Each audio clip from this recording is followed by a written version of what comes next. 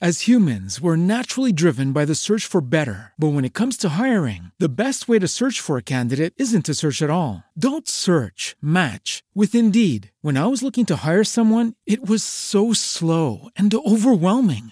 I wish I had used Indeed. If you need to hire, you need Indeed. Indeed is your matching and hiring platform with over 350 million global monthly visitors, according to Indeed data, and a matching engine that helps you find quality candidates fast. Ditch the busy work. Use Indeed for scheduling, screening, and messaging so you can connect with candidates faster. And Indeed doesn't just help you hire faster. 93% of employers agree Indeed delivers the highest quality matches compared to other job sites, according to a recent Indeed survey. And listeners of this show will get a $75 sponsored job credit to get your jobs more visibility at Indeed.com/podcast. That's Indeed.com/podcast. Terms and conditions apply.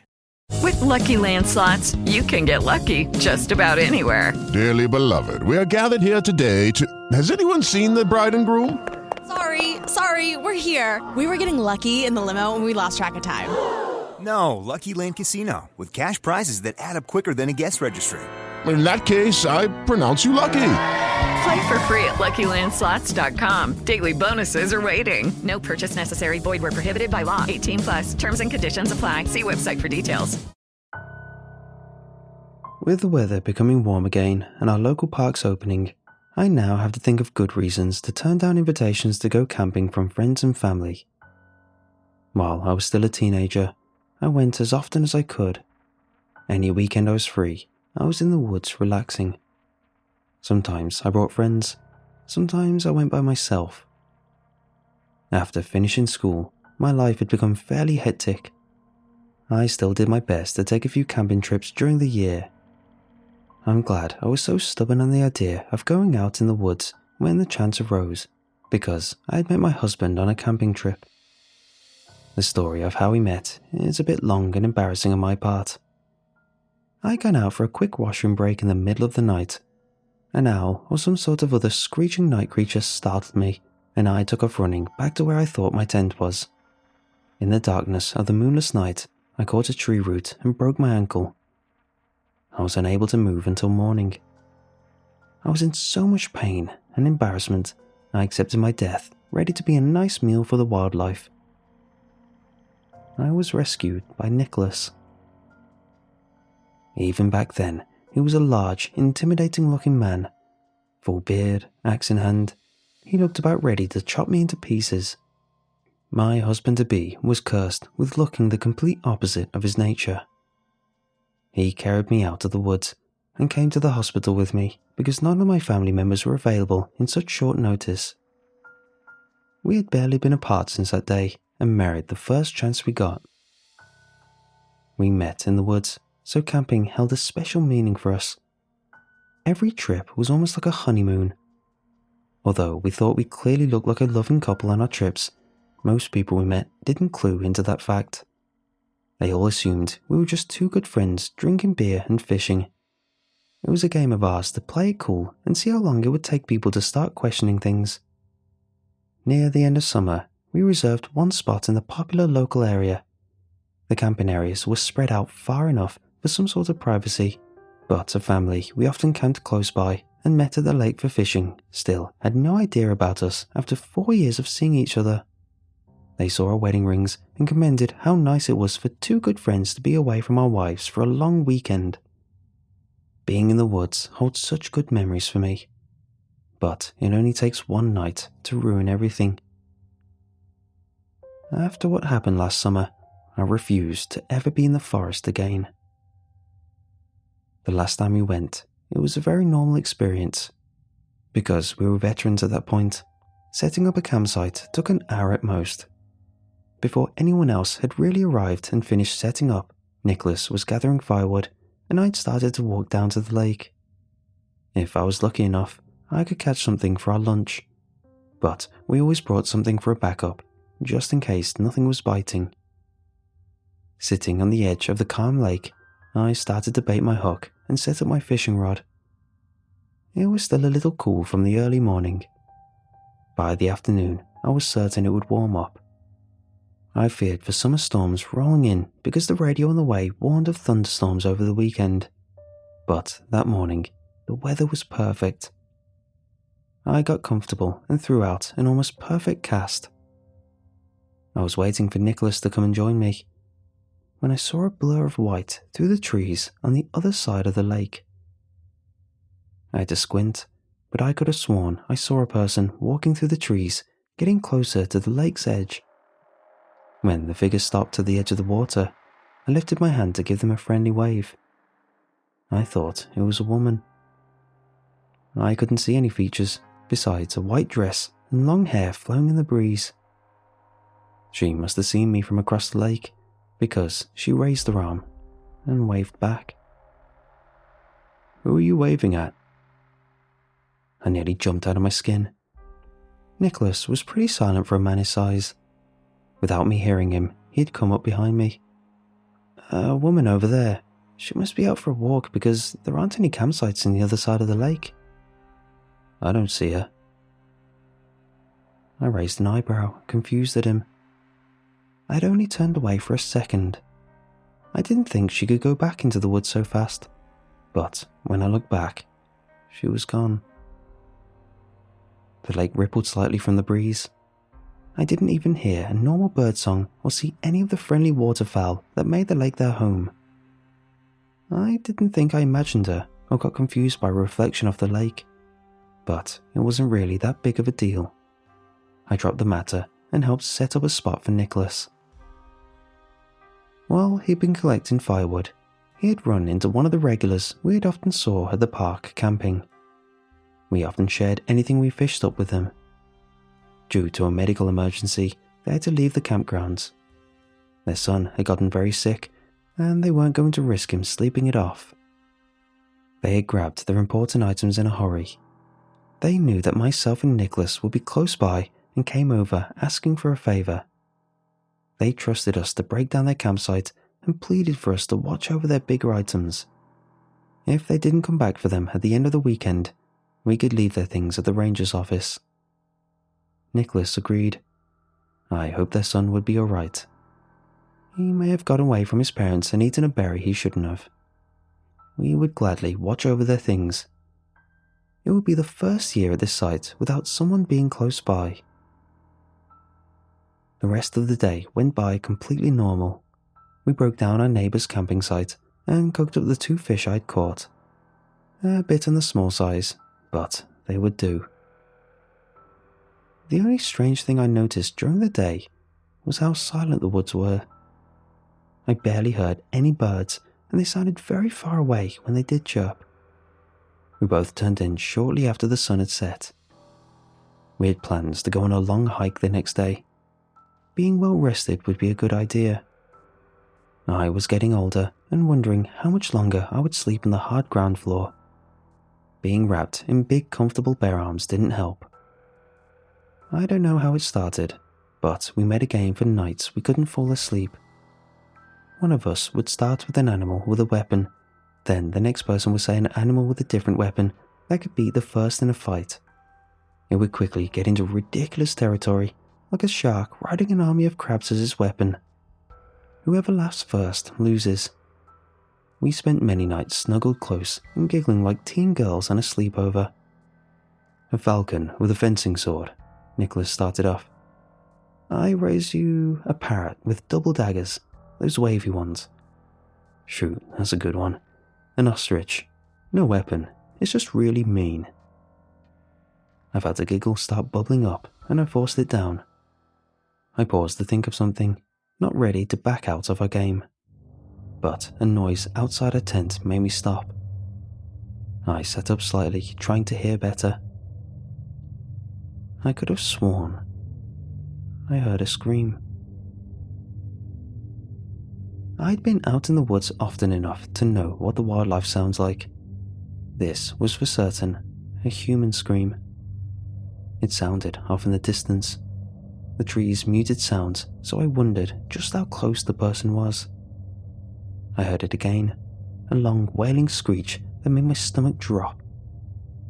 Did you? I started to speak, but Nicholas grabbed me and forced me back down. He held me tightly, and it was somewhat out of character for him. The suddenness and his mood shift frightened me more than the faint screaming outside. "Nick," I said, but was quickly hushed by him. I looked up at him in the darkness, trying to make out his expression. I could feel his hands shaking slightly against me, and I couldn't remember ever seeing him scared. He was the big, tough, brave husband, the one who answered phone calls and ushered spiders out of the house. He was scary and strong and could chop firewood in one swing, and yet he was holding onto my small frame as if I was some sort of protective ward against whatever was outside. My heart was beating so fast, I nearly didn't hear what scared him so badly. I heard a crunching of footsteps outside. Someone was wandering around our campsite. I suddenly knew why Nicholas shushed me. The only weapon we had was the axe for firewood, the axe that I was pretty sure had been left outside our tent. We also had bear mace, but it was pretty old, and if the wind blew the wrong way, the bear mace would just be a setback. I held my husband as I tried to listen for more footsteps, praying I was just hearing things. Our food had been put up. We knew how to keep animals away. The soft crunching of dirt didn't sound like a large creature walking around. But I heard breathing. Heavy breathing that did sound like it belonged to a bear. My mind started to race. I wondered how some crazy person who lived in the woods year-round came across our campsite and just wanted to steal food. I didn't know what to do in that moment. I wanted them to just leave. My big, scary-looking husband may be able to frighten them away, but if they had a gun, we couldn't do anything about it. And then there was that screaming. I could still hear it between the soft footsteps and heavy breathing coming from outside. Go away, go away, go away. In that moment, I was so frozen in fear, I couldn't do much else but repeat that mantra, hoping my mental prayer would be enough to force the unwanted guest away. Nicholas had been doing much more thinking than myself. He'd wrapped his arms around me and buried me so close to him, if someone opened the tent, it would look like he was alone. If someone attacked, they would go for him first, unaware of the smaller, second person in the tent. It would give me the first chance to attack back, or by some miracle get away. We couldn't go outside. It was clear by the footsteps there was more than one person. The best plan we had was to be quiet and hope the people left. If they took our supplies, we didn't mind paying for new ones. I was still scared out of my mind when I heard a new noise. My lungs felt like they would burst from fear when I heard the tent zipper start to move. So I slowly watched it out of the corner of my eye as it started to open from the top. I couldn't see outside even when it was halfway open. I felt Nicholas tense up. He may jump up and defend us at any second. I didn't want that. I didn't want him to be hurt. I just wanted whoever was out there to go away. The zipper stopped halfway. I hoped it would remain like that. I still heard the breathing of the person outside. To my horror, I saw something come into our tent. A clawed hand. The claws were curled and were the size of my fingers. Even in my fear, I thought it was a joke, some sort of costume prop. No animal I knew of had hands so human-like, and no humans had claws. I wondered if some other camper decided to pull a prank on us. A single claw reached down and started to force the zipper open more. This had to be a joke. It had to be. A smell came in with a small breeze. It was a little musty and somewhat similar to wet fur. I didn't know what we would do once the zipper was fully open and we could see what was outside. But thank God, we never needed to find out. I heard a scream. It was so loud it sounded like it came directly behind our tent. I jumped and muffled my own scream into Nicholas's chest. The scream kept going, a long wail of true and utter fear. Whoever was outside either startled by the scream or decided to follow it. The screaming sound started to move away from our tent, and the footsteps and heavy breathing followed. I don't know how long we stayed, just holding each other, listening. It felt like hours, but it was only a few minutes. I let out a small noise when my husband shot up and bolted outside. He came back a few seconds later holding our firewood axe. Both of us sat, facing the now closed tent flap, axe at the ready. And we sat like that the entire night.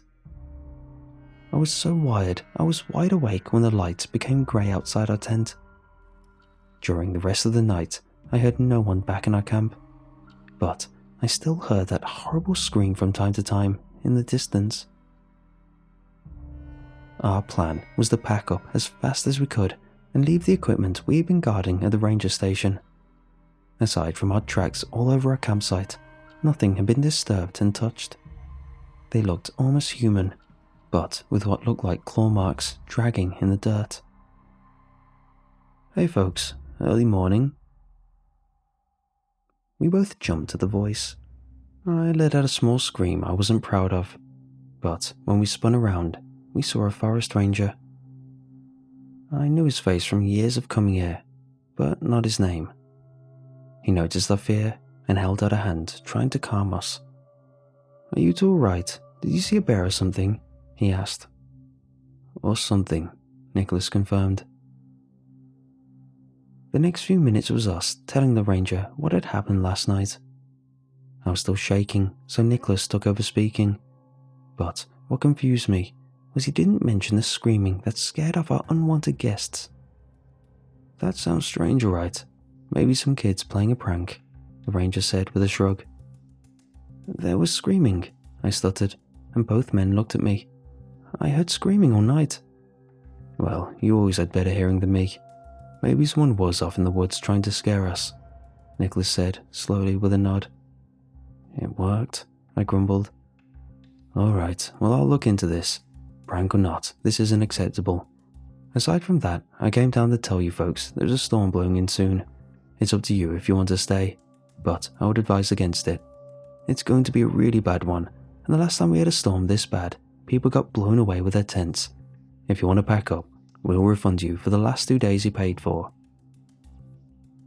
We were going to leave either way. The storm just gave us a good excuse. The ranger was kind enough to help us carry the extra gear after we told him it belonged to the campers who left the other day. He would walk with us back to the ranger station. We didn't want a refund for our last 2 days we would be camping for. It would be a donation to help the park pay for whatever was needed. Our campsite was empty. All three of us were ready to go.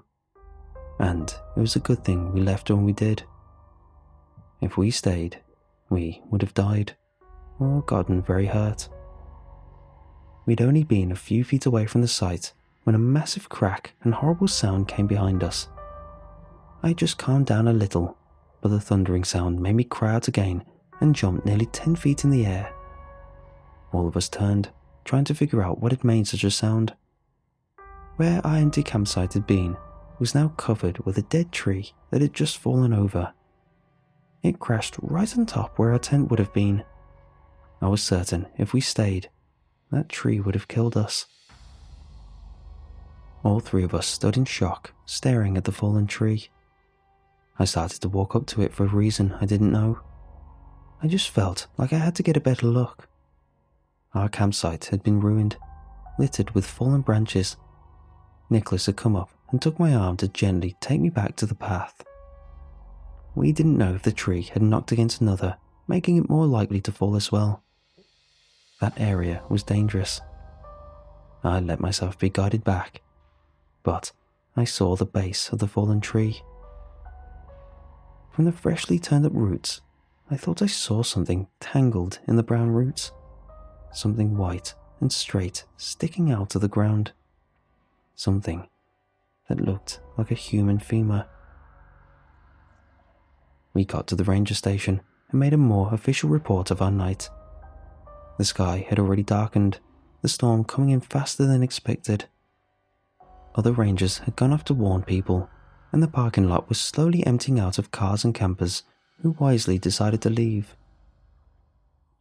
I called the ranger office a week after, asking about if they ever found out who had tried scaring us away. The ranger who picked up the phone was the one we dealt with, so he was glad to talk with me. They hadn't found out anything. The park emptying made it hard, and the storm washed away anything useful. He also wanted to tell me something. He didn't know if he was legally allowed to yet, but he didn't want me to find out later and get freaked out. The tree that had fallen over did in fact have human remains tangled into the roots. They found one intact femur and some broken bones looking like ribs. When they started looking, they found more bones buried and scattered around. They assumed the body had been there for years, and they hadn't found enough to determine who they were or how they died. Also tangled in the roots was some fabric that looked like it had been a white dress or skirt at one point. For those past few years, we had been camped right next to a human body without ever knowing. If that tree hadn't fallen over, I doubted they would ever have been found. I didn't tell Nicholas what I'd found. I think he doesn't want to upset me by talking about the trip. He didn't seem very bothered over what happened, but knows it stressed me out. I had nightmares for months. I try and keep an eye on seeing if there are any updates on the case, but accepted the fact they most likely won't ever know who died or who had been buried beneath that tree. For how many people go missing in the woods, I think camping near a death site is pretty common. More common than what most people would think. I'm thankful we got out of those woods alive. I'm a bit of a city person now, and would like to keep it that way.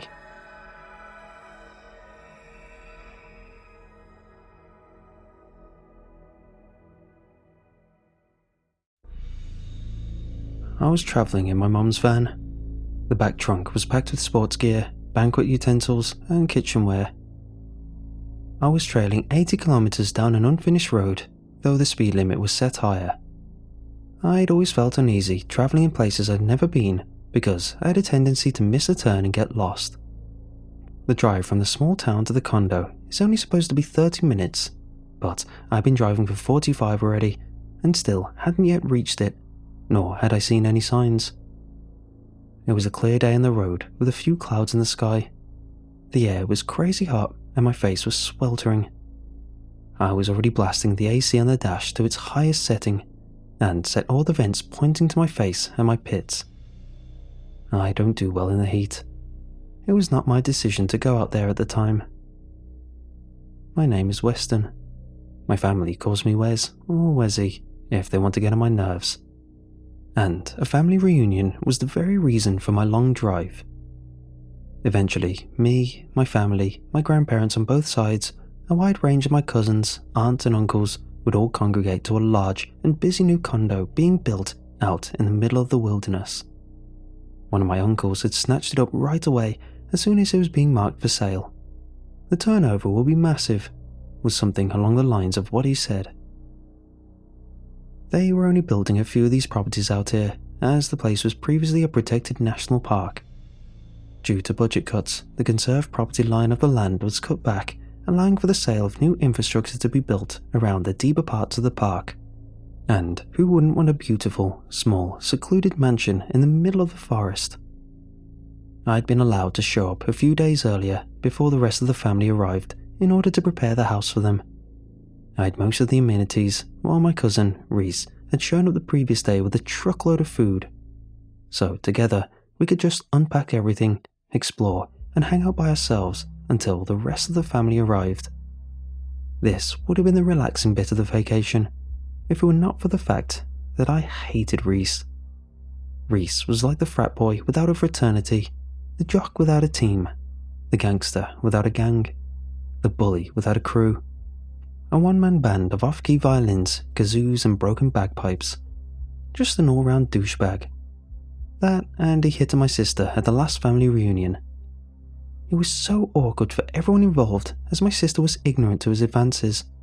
She was thinking that his motives couldn't possibly be anything but innocent because we were all cousins. The road swerved around a sharp bend, and suddenly I saw the turn off. I slammed the brakes, and dry dust from the tires flew into the air. I looked back at the driveway and did a 6-point turn on the narrow road to maneuver the van back around. I rolled into the large dirt driveway, still partially under construction. The lot was quite huge. I could see a large pile of bulldozed trees and rubble in the corner. The driveway would have definitely been big enough for some of my uncles to come. They own large motorhomes and camper vans that were basically small houses on their own. Unlike the road, the house and the yard were essentially completed. Though it was 2 stories high, it didn't quite peek over the trees, leaving it shaded and stay well hidden. But it was no quaint cabin in the woods and was built modern style. I could hear a faint thumping of bass coming from the upper floor of the house. Good to know Reese had settled in. I parked and clambered out of my van, grabbed a large duffel bag of gear and started lumbering up towards the house with it. The music got louder as I entered through the door, and I started yelling for Reese. "Hello, it's Wes," I shouted. I received no answer and immediately started losing the energy to care enough for his attention. I dropped off the bag in the corner of the room and went back to the van to continue to unpack things. Miraculously, Reese appeared after bringing in the final lawn chair into the house. "Sup, cuz?"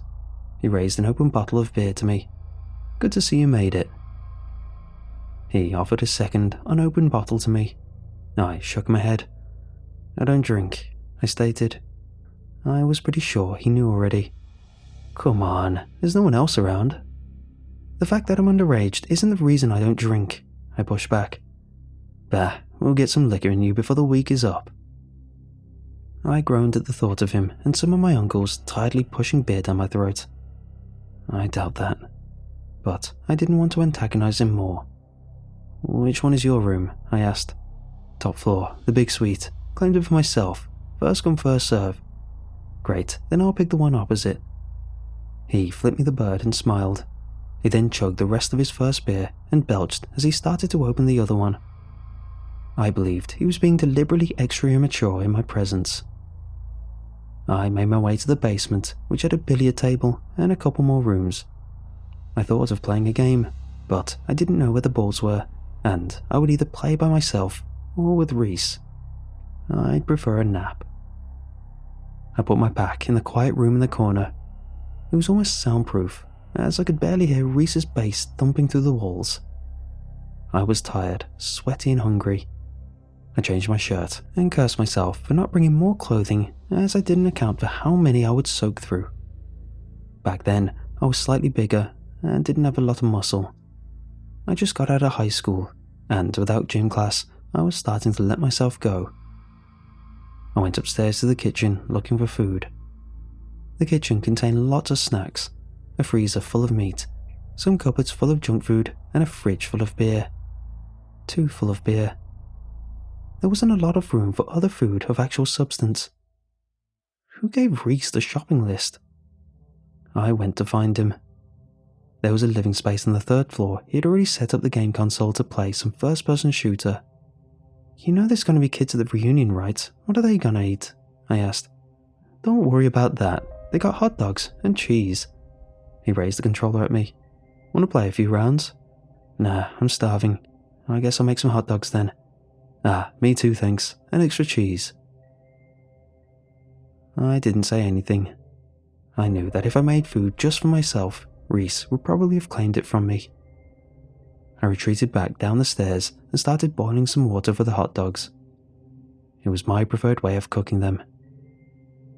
I began toasting the buns and realized the oven element and the toaster were just adding to the already sweltering temperature. I looked for the thermostat while contemplating sweating on Reese's hot dog. I couldn't find it along the walls. However, as I was looking around, I noticed the kitchen had a large glass sliding door that faced the pool. I looked eagerly at the cover on top, wondering if it had been filled already, and if the filters were set yet. I walked over to the glass and stared longingly. Then I opened the door to notice the latch was broken. Was that my concern? I need to remember to tell my uncles about it. But it wasn't like we were worried about robbers in the area, just more concerned about an overly clever bear. The door slid open, and I meandered out to the edge of the cover and lifted it. Unfortunately, the pool was empty. I thought we should fill it before the family got there, though I definitely wanted a dip for myself, thinking about how cool the water would be. I looked around for a hose and stuck it into the open pool cover flap. I turned the water on full blast and watched it pour into the cement pool, noticing it was going to take a while. I ran back inside to finish making the hot dogs and then went back up the stairs to feed Reese. We actually played some video games together, each of them a different variation of first-person shooter, and each of them a different variation of ways to lose to Reese. The longer we played, the worse it got. He would annihilate me and refuse to just be on my team and play against the computer or the campaign. Eventually, I got tired of it and gave up. Reese badgered me. "Oh, already? You sure you don't want to try again? I think you got real close last time to taking one of my lives. I was starting to get scared." "No thanks, I think I'm going to go outside and explore," I said, knowing that he would not join me. Nature wasn't his thing. Suit yourself, Boy Scout." Reese turned back to his game. "Hey, I'm filling the pool by the way. Could you check it every once in a while? Make sure it doesn't overflow before I get back." "Hey, that's a good idea. Swimsuit summer. Nice." He gave me a thumbs up. Totally," I forced a response, hoping he wasn't making any sort of reference to my sister. As I headed outside, I made the detour to check the pool before I left. The water level had risen, but not by much. It felt safe to leave to go on the hike in case Reese decides to flood the place. I headed out into the wilderness, going slow and making note of the direction that I came. Eventually found a hiking trail nearby. I knew there were some in the area. They probably used to be bigger and more populated before the construction started. As I followed it down, I noticed some deer tracks. They were very obviously imprinted in the mud, but I couldn't tell you how old they were. Actually, they could have been goat tracks, but I wasn't sure. The sound was deafening, and by that, I mean it sounded like you were deaf. The trees were just so thick, it blocked out all of the sound or echoes. There was no breeze rustling the branches and barely any birds tweeting. If there was any wildlife, they had other places to be apparently. Even though I was outside, I couldn't help but feel claustrophobic. The woods were a mix of different types of leafy trees and tall pine trees with leaves that were alive at the top but seemed more dead at the bottom. The other trees were all thick and stumpy, and there were not that many young trees. It made it feel like a very old forest. It also smelled amazing, and the shade was keeping me cool. I trotted down the trail. I was still sweaty, but managed to enjoy myself. Not huffing and puffing, but still getting my exercise. The trail must have been easy at one point, but when I was on it, the ground was covered in branches and dead leaves or debris. Like a storm had passed. I guess this was a part of the park's trail they stopped caring for after the budget cuts. There were even large rocks I had to scramble over. I couldn't tell where they had broken off of and rolled from. I began falling around as I climbed over things. I imagined I was running through an obstacle course. I'd jump off a low rock onto another rock and limbo under a branch. I would swing around trees using branches to give myself momentum. I hopped from rock to log to dirt mound. I started huffing, but I felt like a little kid again. The trail sloped down, and instead of carefully and waywardly walking, I flew as I descended, kicking my legs behind and forcing them forward fast enough to catch my next step, just enough to stop me from somersaulting head over heels. The ground started evening out again, but I still had some speed going. I saw another odd shape, a darkly coloured boulder up ahead, and mentally prepared to leap over it like a show horse. My large body thumped the earth as I barreled forward, each foot hitting the ground hard, counting my steps and preparing for which foot I would press off of. I picked up my already max speed as I galloped to the black rock and jumped high like a track and field star. "Wait, what the hell?" I shouted in midair. When I landed, I almost rolled my ankle, and I stumbled to do a double take on the object. The boulder, upon closer look, wasn't actually a boulder, and as I stared at it, I began to sweat harder than when I was running up the rocks. It had an odd bent shape to it, and was black leather. I immediately thought it was a dealing body in a jacket, deformed, broken, then tossed into the woods to be decomposed and forgotten. But it wasn't that. I extended my foot and poked the corner with the end of my shoe. It tipped over. A seat? I asked the inanimate object. It was indeed, as I was examining it, a seat. Looked like an uncomfortable car seat. I first thought dirt bike, since it was on the trail, or a quad bike, but it just didn't seem to make sense. I thought maybe there's a secret treehouse or cabin, and this was a furniture item of that place. But that was reaching even further. Maybe something exploded and it landed here, and there's all sorts of vehicle parts all over the place. My mind continued its mental gymnastics, making up more and more impossible things to the backstory of the seat. But then, it instantly was recognizable. A seat to heavy machinery, like a backhoe, bulldozer, or excavator. It was becoming clearer the more I thought about it. Also, the more I looked at it, the more I convinced myself that I was right. There were these machines in the area, and there was some clearing and construction going on. It had to be, and one of the workers, seeing that it was broken, dumped it out here as garbage. Disgraceful, overpaid litterers, I thought out loud. But that really didn't make sense either. There was a dump truck for all the forest debris, and they could have just put it in there. And if they were going to dump it, why all the way out here? I bent over to touch the leather armrest and rolled it over. It was shredded on the opposite side. The seat was cut deep into its interior by what looked like a large knife, like someone slashed it a few times as an anger relief practice. As I was holding the seat at an angle to get a better look at the damage, my fingers slipped on the leather and it rolled back over. I became aware of how sweaty I was at the time. Though shaded in the trees, my body was worked up over the excitement of the dashing and parkour I did along the trail. I saw that the sun had dipped a little further behind the branches and realized how much time had passed. I decided to turn back. I thought about lugging the seat back with me, but just thinking about it made me more tired and sweaty. Instead, I kicked and booted it off the trail into some ferns.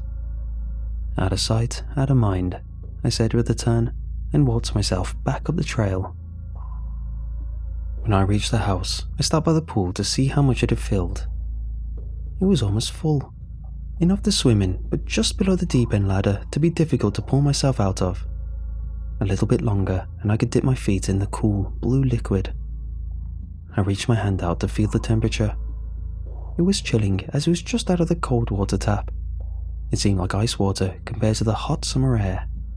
I shivered with delight. I loved the cold, but I knew it was going to be a shock to my sweaty body. I figured I would wait just a little bit longer for the pump to heat it up. I went inside to change into my swimming shorts. Upstairs, I heard video game music, but it was looping.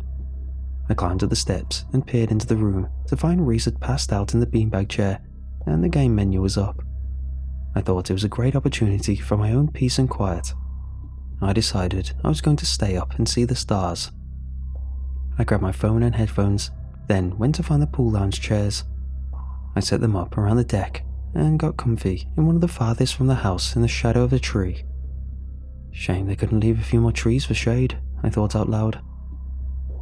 I shifted the pool chair to add more of a recline and got comfy in it. It was one of those sort of hammock types where you feel like you're falling into it. I turned on the tunes and started playing some dumb puzzle games on my phone. We hadn't got an internet connection out there yet, but I really thought it was a conspiracy by the parents to not install it out there before the reunion, forcing us to get closer. I took a big breath and sighed, soaking in the precious quiet and private hours I would be able to have before the weekend started. The sun was going down behind the trees and shadows were growing. I was disappointed I wouldn't be able to see a nice sunset, but figured the stars would be worth it anyway. It would be wonderful to see them without the city light pollution. Out here, the only lights were from my phone and the window on the third floor of the house. It was the perfect night. A very fast hour went by. I noticed the change in animal sounds as I heard more crickets and other bugs. The daybirds had gone to their nests, but I could swear I heard an owl. I expected to see more, but the park was so vast that you'd have to be really lucky and keen-eyed to see anything of notice, or maybe some night vision goggles. It got darker and darker. Eventually I noticed, one after the other, little stars started to appear. I turned off my phone and set it down so I could let my eyes adjust to the smaller ones. Just minutes and a few sweaty blinks later, the Milky Way showed itself, and it was gorgeous and huge. After a while, I started feeling very small and aware of myself. My mind slipped into retrospective thoughts and existentialism. Overthinking, I began to be mindful of my loud breath and started to breathe on command.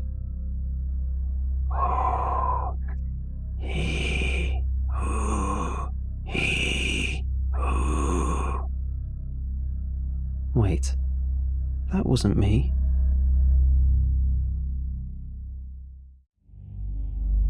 I looked towards the house. The light was still on, so Reese still should have been up there. I peered across the still pool water, but didn't see anything towards the dark trees. I looked away from the house and more towards the direction behind me, the direction of deeper in the woods. Just then, I thought I saw a quick flash of eyes reflect in the dark.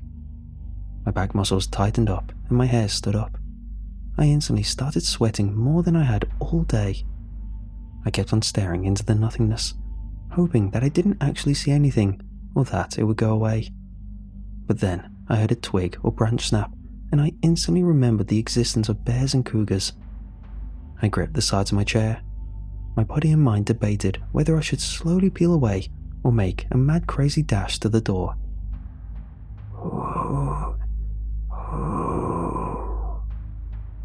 A blast of air hit the side of my face, and I freaked. I tried to jump off the lounger, but I fell.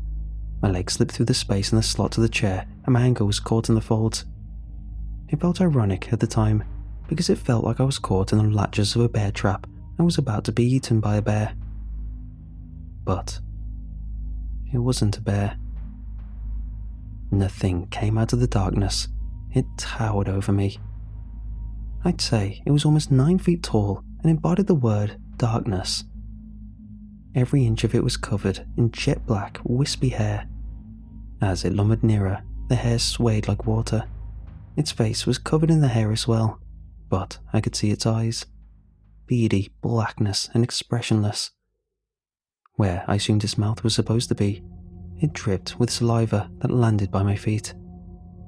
Though it stood on 2 legs, its arms were gangly and hung down to its ankles. I screamed. My arms pushed myself backwards in a clumsy manner. I sometimes slipped and I would slam my elbow into the concrete, but pain was not the first thing on my mind. I gained a little bit of distance from the creature. I could see it breathing heavy and fast.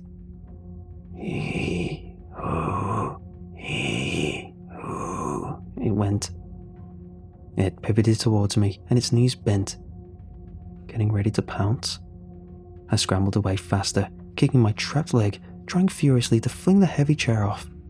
Instead, I managed to land my foot on the ground and gave a hard push. I propelled myself backwards enough to land on the edge of the pool. My tailbone hit in the corner before I splashed into the water. I sank and looked up in fear. I waited for it to follow me in. But through the surface, I saw its black silhouette against the starry sky and pushed away from the wall, swimming towards the center of the pool. With my clothes heavy and the chair still wrapped around my ankle, I began to sink. I was running out of air. I needed air. I pushed my arms harder against the pressure of the water. My chest hurt. It was cold. I felt my ears start ringing and my head wanted to explode. I kicked ferociously at the chair that entangled my leg. My shoe at that point had soaked with water and became heavy enough to easily slide off. After that, it was easy to just slip out of the plastic folds that had grasped me. With the chair gone, a dead weight was dropped from my body, and I finally was able to gain some momentum upward. A final, exasperated push from all 4 limbs let me breach the surface. I sputtered and gagged from the droplets that lined my throat. Violently retching and treading water, My body ached with a desire for a steady ground to puke on. Gulping the fresh night air, I slowed my thrashing. With the whitewash gone and my eyes clear, I turned back to where I fell. To my dreaded horror, the demonic figure was still there at the edge of the pool. Its paws, or hands, or whatever it had, clutched the corner of the water. Leaning forward with freakish intent. Almost like a statue, it made no noise, but I could see its chest pulsate quickly in the dark, like a tired dog panting after a run. I expected it to growl or bark as I stared at it, but I still couldn't make out a mouth amongst the black fur-covered face. Not wanting to see its teeth, I turned and started paddling towards the opposite side of the pool. Very quickly, out of the corner of my eye, I spotted movements in the shadows. Was it trying to get me at the other side? Terrified, I turned my attention away from the edge to see legs. The creature moved so swiftly, running on all fours and taking giant, almost graceful strides. It was about to reach the edge of the pool closest to me. I immediately stopped paddling towards it. I braced myself for it to pounce on me and imagined suffocating in fur, water, and possibly sharp teeth piercing my skin. The creature did not slow down as it neared me. It charged and with one hand grabbed the edge of the pool, and with the other it reached out and swiped me. I screamed. It did not come close, but I couldn't help but shut my eyes in fear. When I opened them, I saw a clawed hand. Almost human, except with longer fingers reaching for me. It was desperate to grab my shirt or my skin and pull me towards it. Yet it did not want to jump in the water. A thought appeared. "Can't swim, can you? You stupid thing," I screamed. I don't know why I said that, but I wasn't thinking clearly. It didn't even react at all to me screaming at it. I thought it would try again, play it smarter this time. In the water, I took off my shirt and my other shoe. The clothes, except for my undershorts, were no longer weighing me down. I slowly paddled to the edge of the pool opposite to the sliding door of the house. It moved cautiously along the edge of the pool, its beady eyes staring down at me. I remembered my swimming lessons from elementary school. I forced myself to take big long breaths to try and slow my heartbeat down. I dove under the surface, down deeper in the pool's depths. My plan was to push off the wall and race the beast to the door. I remembered the latch was broken, but maybe I could delay it long enough to lock myself in the bathroom or one of the bedrooms. Then I would scream Reese to call 911. Underwater, I rated both feet against the wall and shifted my weight. Right as I was about to kick off, a long black hand appeared in front of my face. I couldn't help but scream underwater. I snapped my mouth shut and ducked. With a quick hard force from my legs, I shot away from the wall, trying to gain as much distance as I could underwater. I had already lost so much air, and I was panicking again, and I needed to resurface. When I did look ahead, I saw no creature. I swam like a mad fish, wishing at the time I had fins. I didn't bother to look behind me, but as my arm stroked the water ahead of my face, I peeked out the side. Through strokes, I caught a glimpse of the monstrous being lumbering on the deck side. One of its arms, now wet and skinny, looked thinner and scraggly. I tried to swim faster, but my lungs could not keep up with the strenuous demand, and I was losing speed. But I reached the edge. I pulled myself up and got one foot on the ground. But then, it leaped.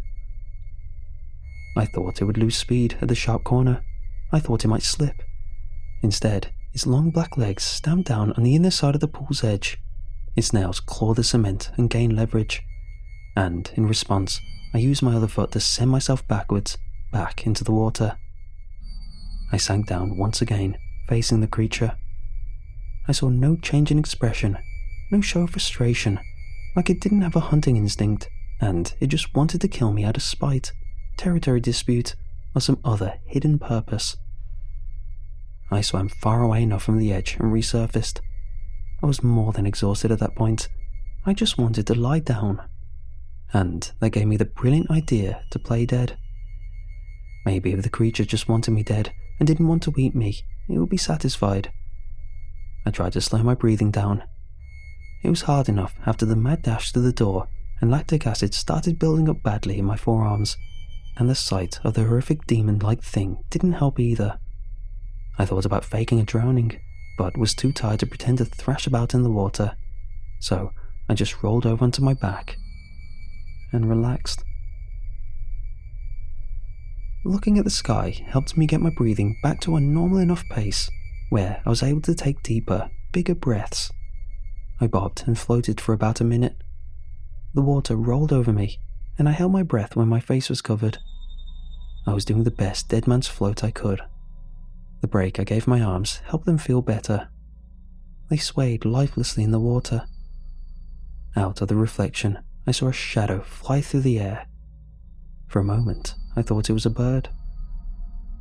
Out of nowhere, a rock hit the back of my head. My teeth knocked and pain shot through my skull. I turned myself upright and looked around to see a pool chair flying in my direction. I raised my arm and protected my face from the chair. The object clashed into me with great force. My head went underwater unexpectedly, and I flailed about, getting back up above the surface. My chest hurt from the exhaustion. The muscles stung in my arms and legs. I was taking big breaths now. I thought if I could force enough air in my lungs, it would help me keep float better. Once I inhaled, some more water droplets got caught in my throat and I had a coughing fit. The fit only made it worse for me to keep my head above water. I swallowed and yelled, exasperating my voice. I noticed movement in my peripheral vision. It wasn't from the creature. Through glazed eyes, I saw its shadow, just frozen there at the water's edge. This other shadow came from the house's top window. It was Reese. "Reese!" I screamed. My throat croaked out the sound like a prepubescent boy. "Help!" I continued to cry. I even attempted waving my arm for attention, but as I wailed away, I saw the shadow duck away and disappear. I cried out his name a few more times till it was just turned to crying. I sobbed as my slight glimmer of hope faded just as fast as it came. I continued to cry and swallow water. I could barely keep my mouth up. My body ached to swim to the edge, but my mind feared getting ripped apart or eaten by the creature. Then, my leg cramped. The pain shot through my thigh like a metal pole had been rammed through the bone. I held onto it and started sinking. I was so tired, I just wanted to hold my leg for a little bit. But then I needed air, so my arms exerted the extra effort to lift my body back up. Then my arms started cramping.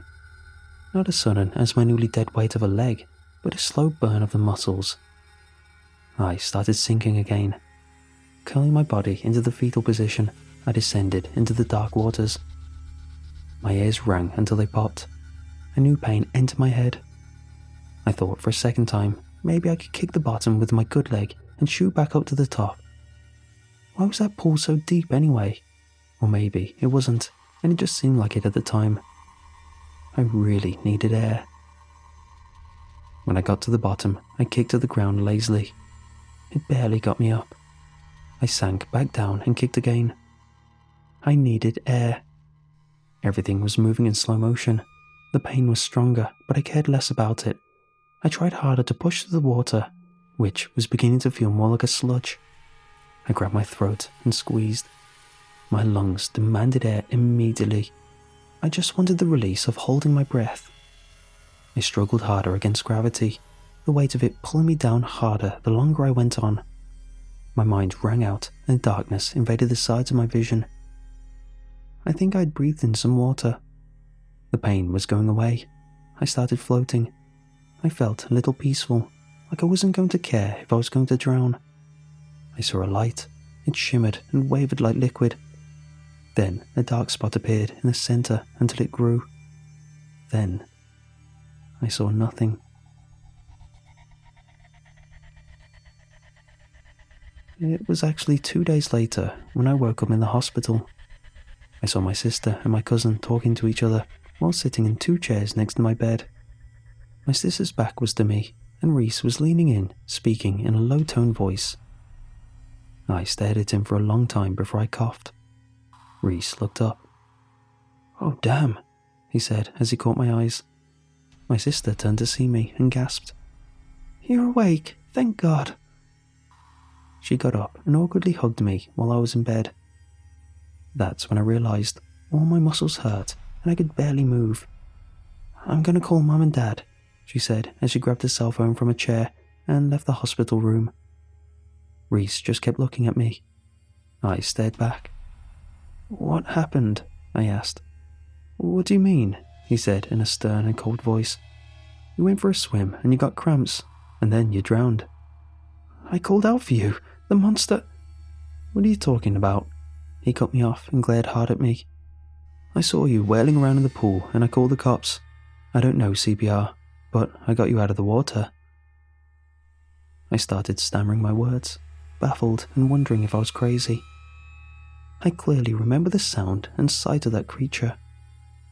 If you saw me struggling, why didn't you come out earlier?" My voice squeaked. I wanted to grab his shoulders and shake them, desperate for some confirmation that I hadn't hallucinated that fear. I could only lay accusingly on the hospital bed. Reese was silent. I could see anger grow on his face like he was holding something back. And I knew. "You did see it, didn't you? And you were too scared to come down to help me. That's why, isn't it?" "Shut up, I saved your ass," Reese yelled. "You just got a cramp and yelled, then drowned. Okay?" I knew at that point no one would believe me if I said anything, and Reese would have fought me the whole way, because he needed me to shut up, and he really needed it to not be real. I shut up from that point on. News of me getting better reached the rest of the family that arrived at the condo. I missed the reunion as I recovered. Nothing out of the ordinary happened while everyone else had stayed there. Reese never talked to me again, except through our fathers. My dad said, in particular, that Reese had convinced my uncle to sell the house in the woods. It was already worth more than what he had bought it for, and I'm not sure what Reese said to his dad to make him sell it right away. But we never went back to those woods again. Our next family reunion was booked at a resort by a popular beach full of people. But I never talked to Reese, as he avoided me the entire time. So it was never brought up again. But I've never forgotten the fear. Not the fear of water, but the fear of what makes you choose to drown yourself instead of facing whatever horrors those woods produce at the night.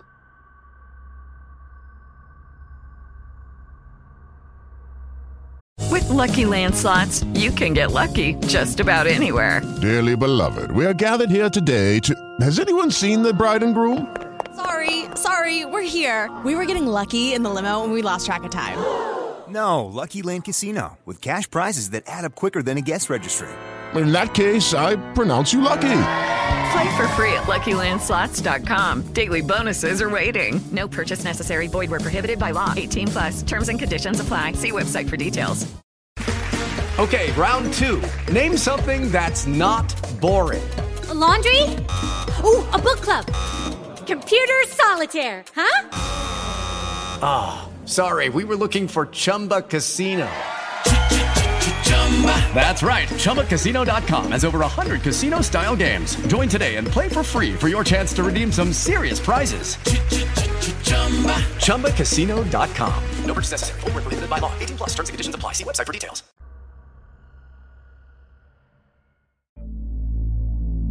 I don't post online often, but I've been experiencing something weird and wanted to hear if anyone else has experienced something similar, or if you have any advice. Or maybe I just want someone to listen. I don't know anymore. This entire situation is just out of control.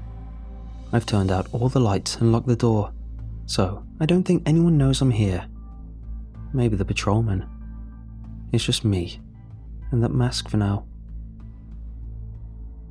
At the beginning of the 2020 pandemic, I was suddenly dumped by my girlfriend of 4 years, Sherry. She was going to study at a university abroad, and instead of having a conversation with me about it, she just decided to end it. Hell, I would have moved to Stockholm right along with her, even if I don't know a word of Swedish. But here we are. A few weeks prior, I'd been considering a job opportunity in a nearby town, and this breakup was the final straw. I took the offer, packed up my things, and tried to look forward. You know, even when my heart was trying to pull me back. My new apartment wasn't anything amazing, but way better than expected. A bedroom, a living room, a surprisingly spacious kitchen, and a bathroom with a large tub. I couldn't complain, and the rent was dirt cheap. I got the place recommended through a work colleague who had just moved out of there, and they had nothing but good things to say. Normal neighborhood, and if I ever needed it, there was also a daycare just across the street. Not that I have any kids yet. Maybe someday, if I make it through the night. Not with Sherry though, she had a chance. Sorry, I'm having a hard time concentrating. I keep hearing these noises in the stairwell. They're knocking on all the doors. So anyway, I moved in the beginning of February 2020. Everything seemed fine. As a warehouse and logistics manager, I'm constantly putting out fires, but compared to my last job, this was a cakewalk. Living alone, the paycheck went straight to my pocket. I gotta admit, I splurged a bit. New TV, new furniture, fancy new bed. This place shaped up real nice, real fast. Maybe that's why I'm having a hard time letting go of it. I met the neighbours in passing every now and then. Nothing formal, but they seem nice. The apartment building has 4 floors with 2 apartments each, and I'm on the top one. There are a whole bunch of similar buildings around here, at least 8. There's a large elevator that can take me straight up to my door. The walls are modern and mostly soundproofed, so the only time I would hear my neighbours were during their 4th of July celebration. They were nice enough to put up a notice about it on the board downstairs though. All kinds of people live here, but mostly young adults and middle-aged couples. There are 2 families on the bottom floor that seem to be best friends, having their kids play. Sometimes even leaving the front doors open for them to run from one apartment to the other. I thought the kids were getting on my nerves, but it's nice to see some happy faces when you get home from work. Alright, so about the masks. Yeah, I'm getting there. It was the beginning of September 2020. The rain was getting bad, and people were going back down into lockdown after the summer. We were all bracing for a second wave of the virus. One day, when I got back from work, there was a package outside my door. There was a similar package outside my neighbour's door. I was curious and walked down a flight of stairs, only to see the same kind of package outside every door there as well. I figured it was a commercial stunt, so I just picked up my package and opened it then and there. And there it was. It wasn't just some ordinary, cheap plastic mask. This thing had a built-in air filter and was made of some kind of rubbery plastic, almost half an inch thick. It could cover my face and half of my scalp. It was large enough that there was a little mechanism that you could hook behind your ears built in, but it was a bit loose. The thing probably cost upwards of $100 to make. Probably weighs around 2, maybe 3 pounds. The problem was the face. This mask was weird. It had the expression of someone just mindlessly gazing into nothingness. Mouth half open, slack-jawed, tired eyes. A piece of white felt behind the eyes so you can't see what the wearer is looking at. It had a sterile white colour, with a thin black lining around the inner edges of the eyes, kinda like an eyeliner. There was no note, no explanation, no packing, no sender, nothing. Someone hand-delivered them. I was about to go inside when my neighbours stepped out of the elevator. We had a small chat and wished each other well. Then they noticed the package outside the door. "Some kind of gift?" the husband asked. "Do you know who?" "No idea," I shrugged, holding up my mask. "But they don't look cheap. I wonder if we... Yeah, we got 2. The masks were slightly different sizes, but had the same face and colour as mine. We laughed it off, wished each other a good evening, and locked our front doors while social distancing. I don't know if I should have just tossed the damn thing then, or if I should have held onto it tighter. I didn't even think about that mask for at least a week. until I woke up late one night. It was about 3 a.m, and something was going on at the daycare across the street. 3 police cars, all with flashing lights, pulled up at the same time. They turned off the sirens, but I was up and staring at the window in a heartbeat. 2 officers entered the building with their guns drawn. There was a lot of shouting, but it died down fast. About 10 minutes later, an ambulance arrived. No sirens, just flashing lights. Police tape was put up. The next day, there was a short article in the local paper. There had been a murder. A young man who had lived in the area was on his way home when he was reportedly followed.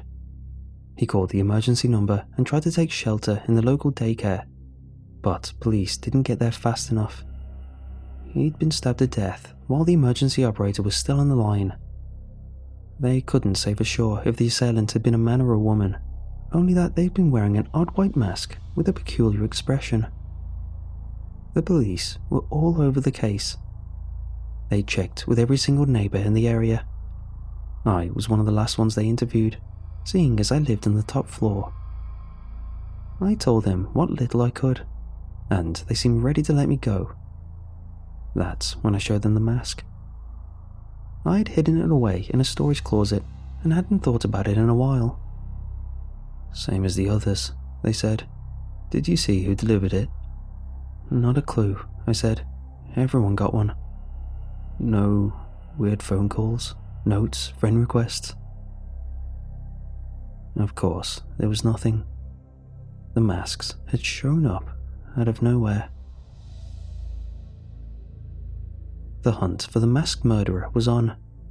It wasn't exactly nationwide news, but we got our fair share of reporters looking into it. Apparently, the victim had a mask of their own, but it was found broken. The police looked into everyone who owned one of those masks, but it was soon made to be clear that the murderer could have been just about anyone in town.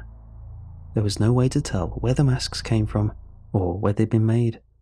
Someone could be handing them out just to throw the police off their trail. In the months leading up to Christmas, I started seeing those masks around town. People started wearing them to protect themselves from the pandemic at first. They're surprisingly comfortable. But after a while, it became a social thing. You could spot a neighbour across the street and wave at them, all with a little sense of anonymity. When you wore that mask, you were just a curious nobody from the neighbourhood. You were one of the crew, anonymous yet belonging. Hell, I wore it one time when I went grocery shopping instead of my ordinary face mask. I gotta say, the weird white mask was way more comfortable, except for the faulty ear strap. That, and people seemed friendlier. Well, some people. The ones with the masks. Soon, I started seeing the masks at night. People would dress in bulky clothes and meet up with other masks outside, completely silent. They'd leave each other notes on the board on the bottom floor. A lot of the messages were very open and inappropriate. Things like couples inviting people to their bedrooms, or anonymous and hateful messages about people outside the neighbourhood. If the mass killer could get away with murder after all, they could all get away with calling out a loud neighbour or asking for casual meetups. But people can normalise everything. We adapted to the pandemic, so we figured we could adapt to this too. The police asked people to stop wearing the masks, and everyone agreed to do so. Then they wore it anyway. There wasn't much pushback, so I figured at least a few of the officers had masks themselves. But not everything was sinister. I remember one time when a masked woman took to the streets to play a violin. It was just around the first snowfall, and the entire neighbourhood were looking out the windows. Behind every pane of glass was a pale face, staring at her. I had my own mask on. It felt weird not to have it. We couldn't call the police or turn anyone in just for the mask. I mean, were we turning in a murderer or a violinist? Sherry would have hated it. She always hated mannequins, dolls, masks, all that stuff. There was something about faces frozen in time that freaked her out. But things were going downhill fast. Over the course of a few weeks after Christmas, there were 2 muggings, one assault, and one attempted murder. All assailants were described as wearing masks. Funny how I stopped noticing the flashing lights and sirens. I guess we really can adapt to anything. In early January 2021, the masks stepped up. The messages were getting cryptic. Meetings at midnight. Sometimes there was gunfire or screams. One apartment building had a small fire started in the kitchen. Then they started going door by door in my apartment building. There were usually 4 of them, 2 couples, early 50s. They don't say anything. They just knock on your door and wait. They're making sure everyone is still wearing their masks. If you don't open the door wearing your mask, I got the feeling they'd do something bad. I'm pretty sure they've concealed holsters. They're pretty open about it. Yes, I answered the door every time they knocked. Yes, I wore the mask. No, the strap thing behind the ear still wasn't sitting right. The nightly gatherings became more frequent. Sometimes they'd all go somewhere, and sometimes they'd just disperse. This one time the police came, and everyone just ran back into their buildings. The police went door to door to ask if we still had our masks. Of course, I lied and told them no. No one was arrested. All around town, petty crime was on the rise. Break-ins, vandalism, car theft. But it was getting a bit more serious. Some masks were seen walking around with handguns and knives. One time there were 3 masks with Molotov cocktails. There was another attempted murder as well, with a young woman being shot at close range 3 times. She ended up in a coma. There was also singing, mostly at nights, but sometimes I hear it when I just walk around town. A cashier whistling a certain tune, a ringtone from a phone in the crowd. People all around town started embracing the idea of living double lives. Hell, sometimes they don't even try to hide it. I once saw a mask in uniform handing out parking tickets in broad daylight. Fast forward to 3 nights ago. I've been getting ready to leave town. I've talked to my brother about crashing on his couch, and I've been packing up the essentials. Then, someone knocked on my door. The patrolman, I figured, and put on my mask. But it wasn't the patrolman. Outside my door, in the unlit hallway, was a skinny man, towering above me. Tall, elongated. He was wearing a hoodie, a pair of pale blue old jeans, and I can't remember his feet.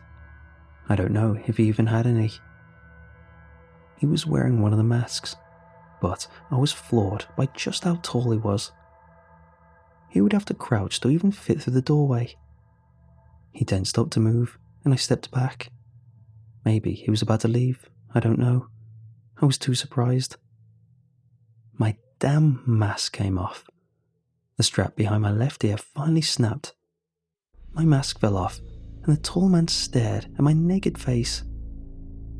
Then he did something I've never seen before. His mask moved. It went from a mindless, open-mouthed face to a joyful one. A big, grinning smile, cheeks that puffed up, white lips revealing a white inner mouth, white tongue, white teeth, white throat. It wasn't a mask. I ran to my bathroom, fumbling for my phone. I was just about to slam the door shut when I noticed a long arm holding it open. He was reaching over me, completely silent. That big grin came closer as he searched my face. I just held my breath, looking for an opportunity to run. He was so quiet, so quick. It was like watching a twitching bug. I didn't feel his breath. Then, he gave me a new mask, held it up to me with 2 long fingers, like leather chopsticks. It looked just like my old one, but it was brand new. The straps were reinforced. I took the mask and spat out a reflexive, "Thank you," and saw the tall man back out of the room, still wearing that big grin. I looked like a caricature of a person backing away from a frightened animal. I felt like a deer in headlights. It was all so quiet. I slept in my bathtub that night with a locked door. I held the mask close all night and dreamt of faces coming out of the bathroom tiles. White faces, grinning. Now, I'm not sure things can get worse. That's why I'm not sure if I should still run or not. The patrolmen are coming tonight. I just know it. But I don't know if it is a good idea for me to answer the door. I don't want to put on the mask again. It feels irreversible. Maybe my old mask was faulty. Maybe this all affects us in a greater way than just giving us a sense of anonymity. Maybe this tall man is something else. They call him the handsome man on the board downstairs. Almost every note is about him. They thank him. They bless him. Handsome man, handsome man, handsome man. Hell, I heard it sung in the stairwell. I have my bags packed, but I'm getting cold feet. I don't know what would happen if I stayed longer. Then again, with a mask like this, I could do amazing things. Right? Looking through the eyes of that mask, I see freedom. Unyielding, unadulterated freedom. I don't hate it. Would you? Just saying, maybe there's a good reason why people adore that thing. Sherry is returning home over the summer. It's just the next town over. Maybe she has something coming.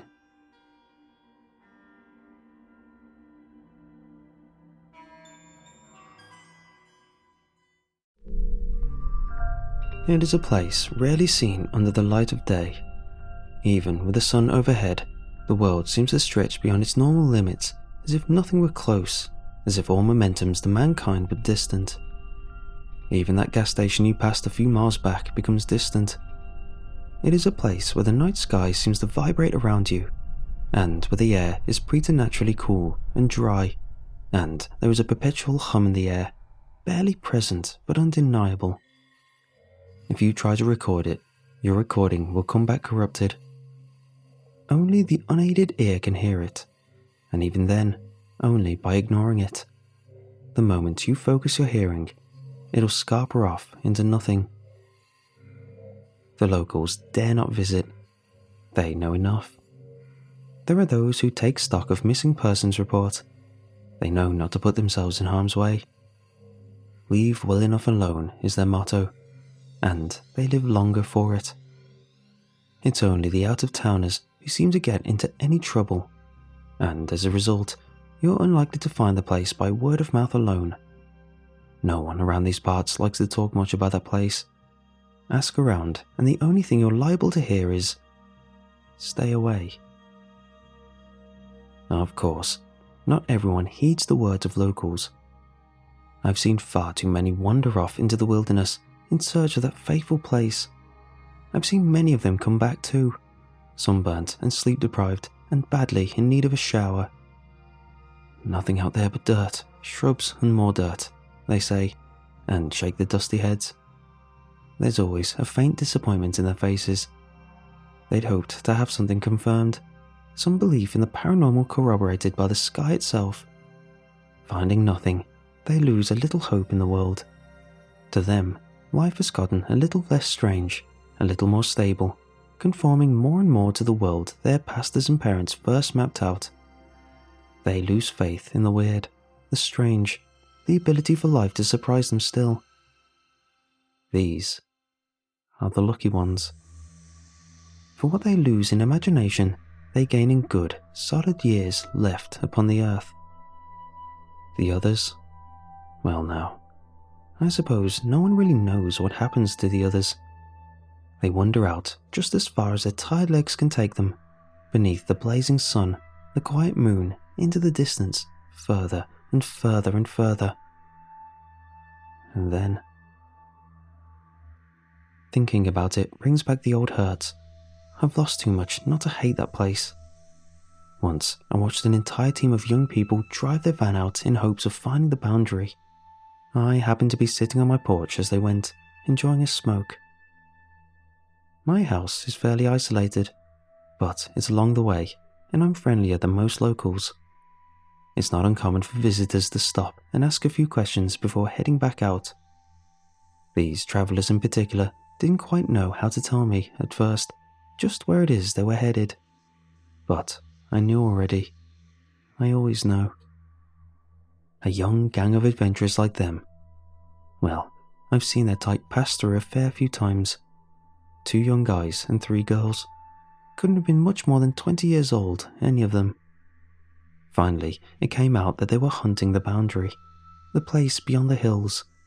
Only, they might have had some misguided thoughts about what they'd find when they got there. "I hear it's a UFO hotspot," one of the young ladies said, crossing her tattooed arms. She looked to be their de facto leader. The others nodded vigorously in agreement. "We're going to camp out all week, see what we can see." "More if we have to," one of the others jumped in. "We're not leaving till we get that footage." "We've got supplies for a week," the first woman explained. She ran a hand through her close-cropped hair. It was dyed bright red, the sort of thing I might have done once if I'd grown up in this day and age. She flicked loose sweat off her fingertips. "We're hoping we won't have to wait that long, though." You might not have to wait long at all, I thought. But all I said was, "Lots of young people like you have gone missing out there." That wouldn't be enough to deter them, it seemed. I should have known better. It never works. I took a long, hard look at their van. It seemed sturdy, and it was running well enough for a vehicle out this far. If it was as stocked as they said, I had no doubt they'd manage a week in the desert heat. But even the best vehicle in the world won't help out in the kind of situation these poor fools were getting themselves into. "Yeah, well, we're hoping to find out exactly why so many people have gone missing. Someone's got to document it, right?" "I hear there's a mothership out there," one of the young guys called out, "hiding in plain sight." I shook my head. If I didn't try one more time to stop them, and something happened, I'd have that on my conscience. This was way back, before I stopped trying to turn people away, back when I thought I could still make a difference. "I don't know about UFOs or motherships," I explained, "but about 10 miles down that way there's a gas station. Sells hot dogs, charcoal, lighter fluid, beer too. Don't have much of a selection, but they keep it cold, which is what you'll want. Ice is in the freezer too, if you got a cooler to carry it.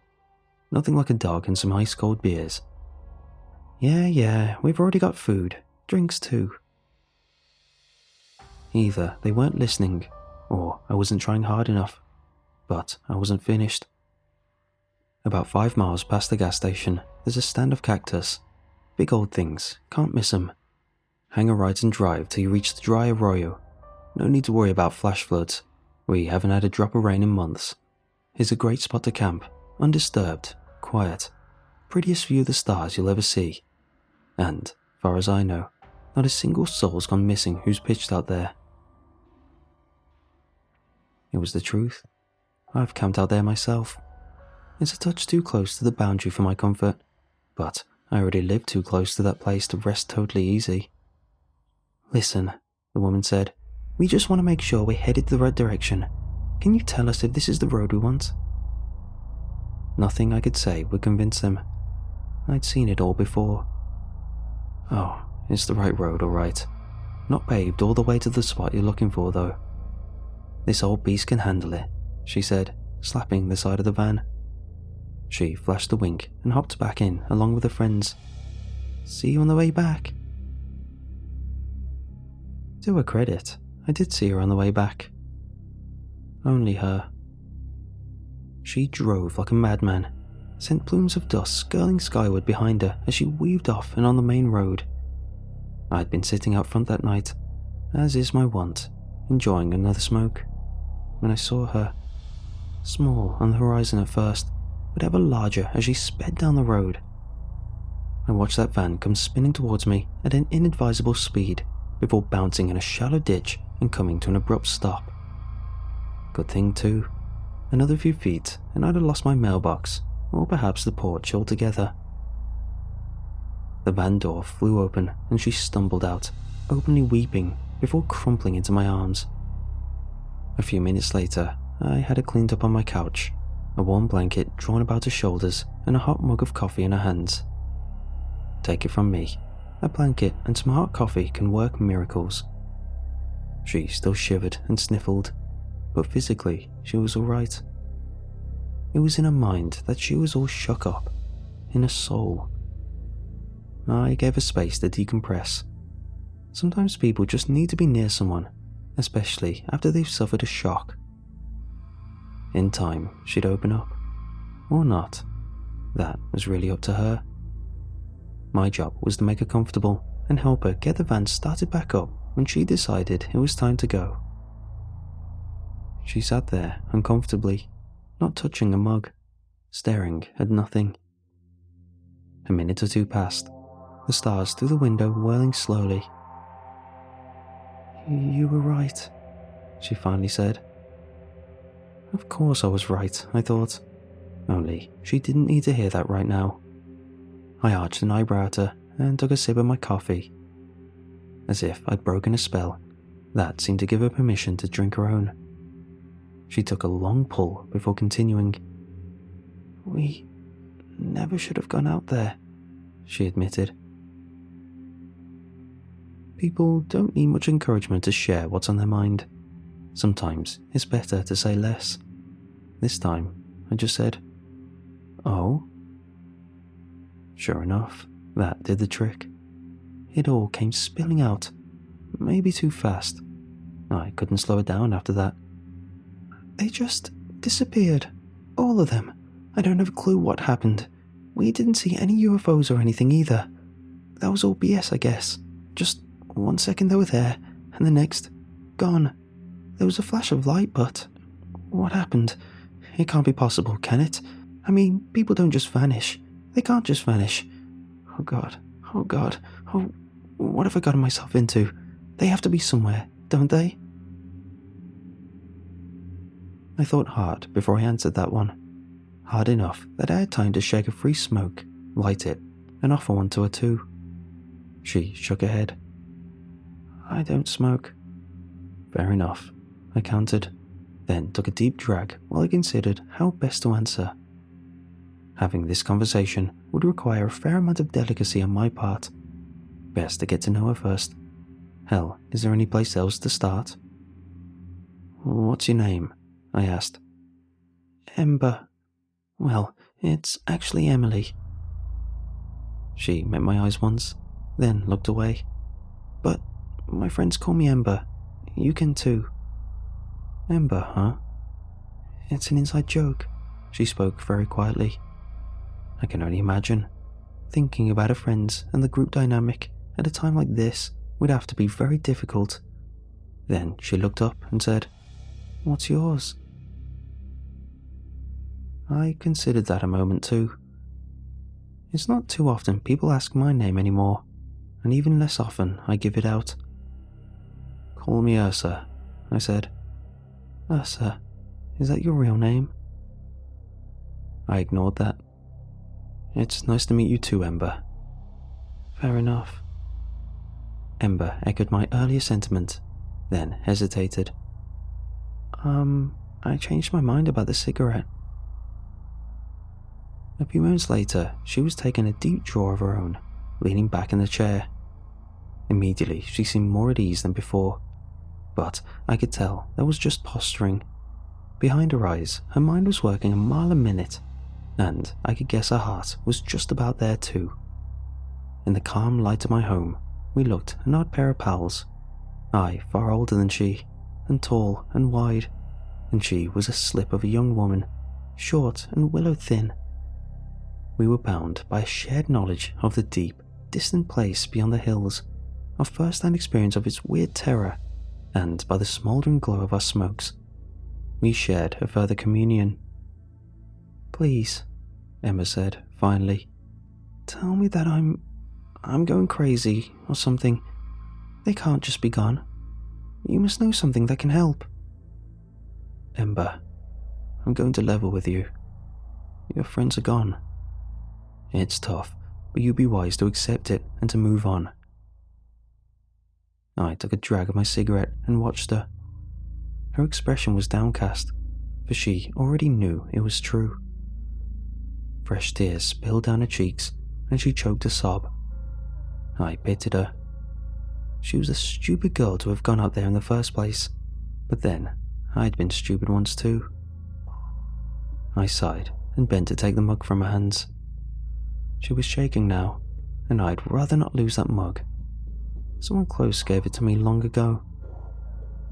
There has to be something we can do. Please, you have to help me. But I pressed on.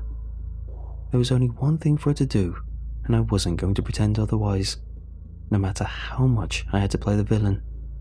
I was firm and stuck to what I'd said. Maybe think of a story to cover your ass while you're at it, I continued. Folks around here won't ask too many questions, but if you get back home with 4 of your friends missing... She broke down completely, sobbing helplessly into her hands. The cigarette between her fingers was burning unnoticed, and I took it from her, set it down in the ashtray. Nothing you can do when someone's like that but wait. Let him cry it out. And that's exactly what I did. I knelt beside her and laid a hand on her knee while she cried. When at last she composed herself, we had some more coffee and shared another smoke. Then she set to asking her new questions. I should have known she wasn't going to take the easy way out of this. Not everyone's smart enough to take advice, even if it'll save their life. She pressed on with her inquiry. You warned us, she said. Simple enough statement. Not a question either, but I knew it was leading into one. You knew something would happen. You must have some clue what goes on out there. I might, I acceded at last. This one wasn't going to rest until she had a few answers. And anyway, I thought answers might be the best way to convince her to stay away, not to go back. Frankly, she was dummy lucky to have made it back the first time. Tell me. I need to know. Tell me. Tell you what? What happened? What is that place? That place? I didn't know how best to phrase it.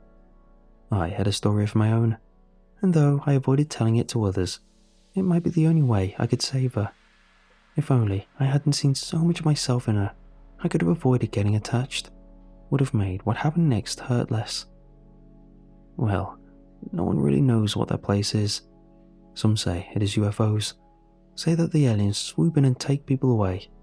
Of course, I don't go in for that ET nonsense. Other people say it's a vanishing point, the end of the earth, too many steps in the wrong direction and... But you don't think that's true either? I shook my head. Then, what is it? It's a gateway, I replied and looked away. And you don't want to go through it, believe me. I remembered it all too well, more than I wanted to let on. But I didn't hold back. Not this time, not if I could stop her. I told her how I had gone through once with a friend. Natalie was her name. She had been more than a friend, I suppose, but it didn't do any good to dwell on that. I'd learned to live with my loss years ago, and those wounds still hurt. We were both too young and too stupid to consider the consequences of meddling with things we didn't understand, or to consider that any of it might be real. But when we got out there that night, we realized there could be truth to the rumors of odd, old places in the world. We could both hear that faint humming, a persistent buzz in our ears, and the cold plucking sensation on our skin. The air around us might have been alive, and the stars overhead might have been watching. We had a million chances to turn back, but we followed that cold air, that low whine, until the sensations grew stronger and stronger, and we knew this was the place. And then we stepped through it. The shift was instantaneous. A flash of light. We didn't even have time to blink. It was a dark place with a floor of stone visible only by a lurid green glow that had no source. Shadows loomed and flickered like beasts. Overhead, the roof had crumbled away, and through the open ceiling I saw unrecognizable constellations, a huge moon terribly close, and a slew of smaller moons in the distance. I knew that we had made a terrible mistake, but only I was able to react quickly enough. I turned and saw a shimmering light, and knew without knowing that it must have been the gate through which we'd stepped. I did not hesitate. I did not grab Natalie's hand and pull her through with me. I acted only to save myself, which I've since come to regret. Although I do not know if I could have saved her, I know how hard it is to live with myself for never trying. I tumbled back into the desert, in the place beyond the hills. The humming had gone. The air was still. The stars overhead had lost their alien luster. Before I could climb to my feet, I heard a terrible scream ring across the landscape. It bounced through the hills and echoed against the sky, and etched itself into my heart forever. When I'd finished my story, I saw that it had the opposite effect on her. Ember's eyes were twinkling, and her jaw was set, resolute. So you're saying it's possible to come back? This was not at all what I'd intended. I'm saying they're already gone, Ember. They're gone. Don't play games with this. It wasn't going to be enough to stop her. I should have known. I hadn't been able to stop her from going once, and I wouldn't be able to stop her from going back. What she said next caught me by surprise, though. "Come with me," she said. "Help me through. We can bring them back. Together." "I'm sorry, Ember, but that's never going to happen. We can find Natalie too. She's still in there. We can save her, Ursa."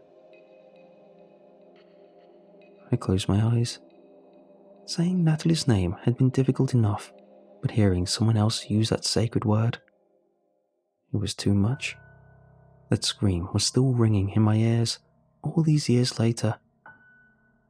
I'll tell you one more time, you do best to forget any of this ever happened. With luck, you might go on to live a good life.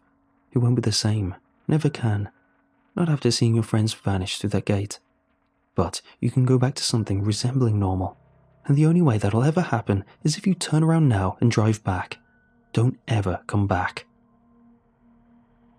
She didn't answer that, but she did ask for some help getting the van back on the road and start it up again. I was able to do that much for her before putting her in the driver's seat and sending her off. Then I tried again. I had to. You remember what I said? Turn around, drive away, and don't come back.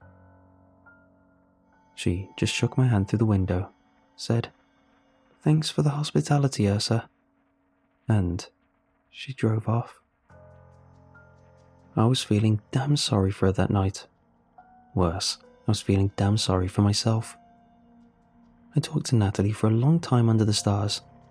Maybe Amber was right. Maybe she was still out there somewhere. But I couldn't shake that screaming in my ears.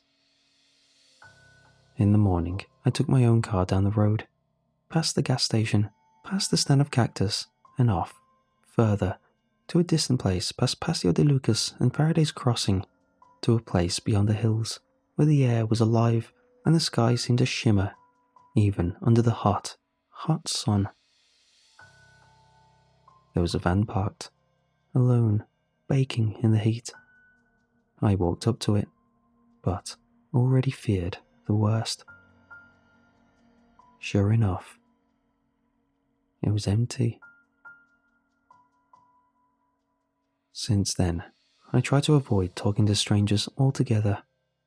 They don't know what they're getting into, but the kind word of a local is never enough to stop them, no matter how much first-hand knowledge is shared.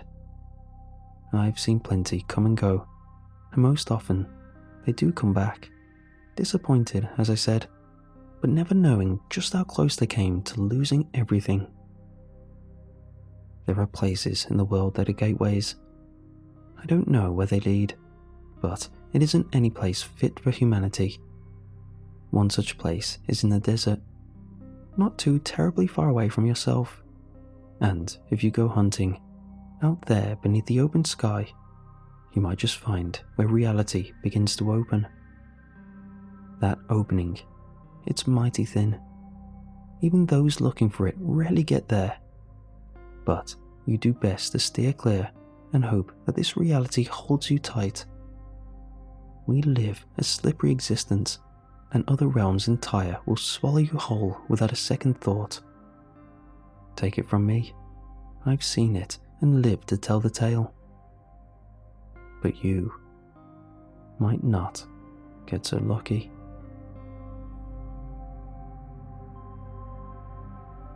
Lucky Land Casino, asking people, what's the weirdest place you've gotten lucky? Lucky? In line at the deli, I guess? Aha, in my dentist's office. More than once, actually. Do I have to say? Yes, you do. In the car before my kids' PTA meeting. Really? Yes. Excuse me, what's the weirdest place you've gotten lucky? I never win and tell. Well, there you have it. You can get lucky anywhere, playing at LuckyLandSlots.com. Play for free right now. Are you feeling lucky? No purchase necessary. Void where prohibited by law. 18+. Terms and conditions apply. See website for details. Okay, round two. Name something that's not boring. A laundry? Ooh, a book club. Computer solitaire, huh? Ah, sorry, we were looking for Chumba Casino. That's right, ChumbaCasino.com has over 100 casino-style games. Join today and play for free for your chance to redeem some serious prizes. ChumbaCasino.com. No purchase necessary. Void where prohibited by law. 18+. Terms and conditions apply. See website for details.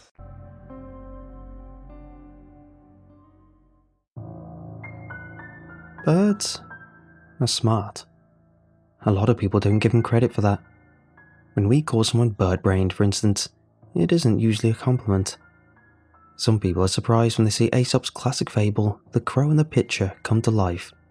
They might see it in an everyday YouTube video when a rook and its beak places stones in a container of water to raise the water level so that it can drink. It was never taught this trick by any human. Then there's the Eurasian magpie that can recognize itself in a mirror, passing the mirror test of intelligence. To my knowledge, only some mammals have been able to pass the mirror test.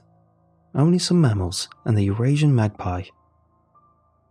There are other examples, and we could probably include mimicry of voice or sound, as with the parrot, but these should suffice.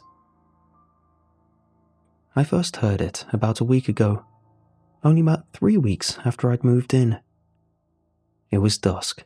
I was out on the porch thinking about my new job, but really thinking about how I'd have to leave Audrey and the boys so suddenly. We had a house in Nashville, but I'd lost my job at a plant up there because of the pandemic. The bills didn't stop when the work stopped.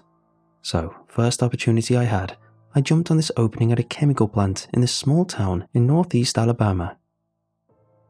I sat out on the porch with my work boots still on, heavy feet propped up on the little metal table.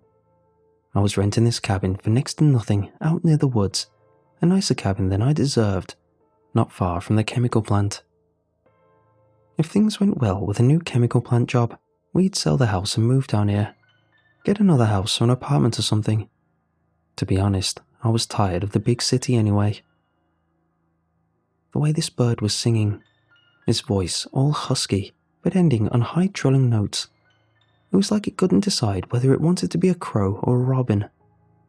It would start lower and sort of end on a higher register. Then there were some other notes. I didn't know if they belonged to that same bird or something else.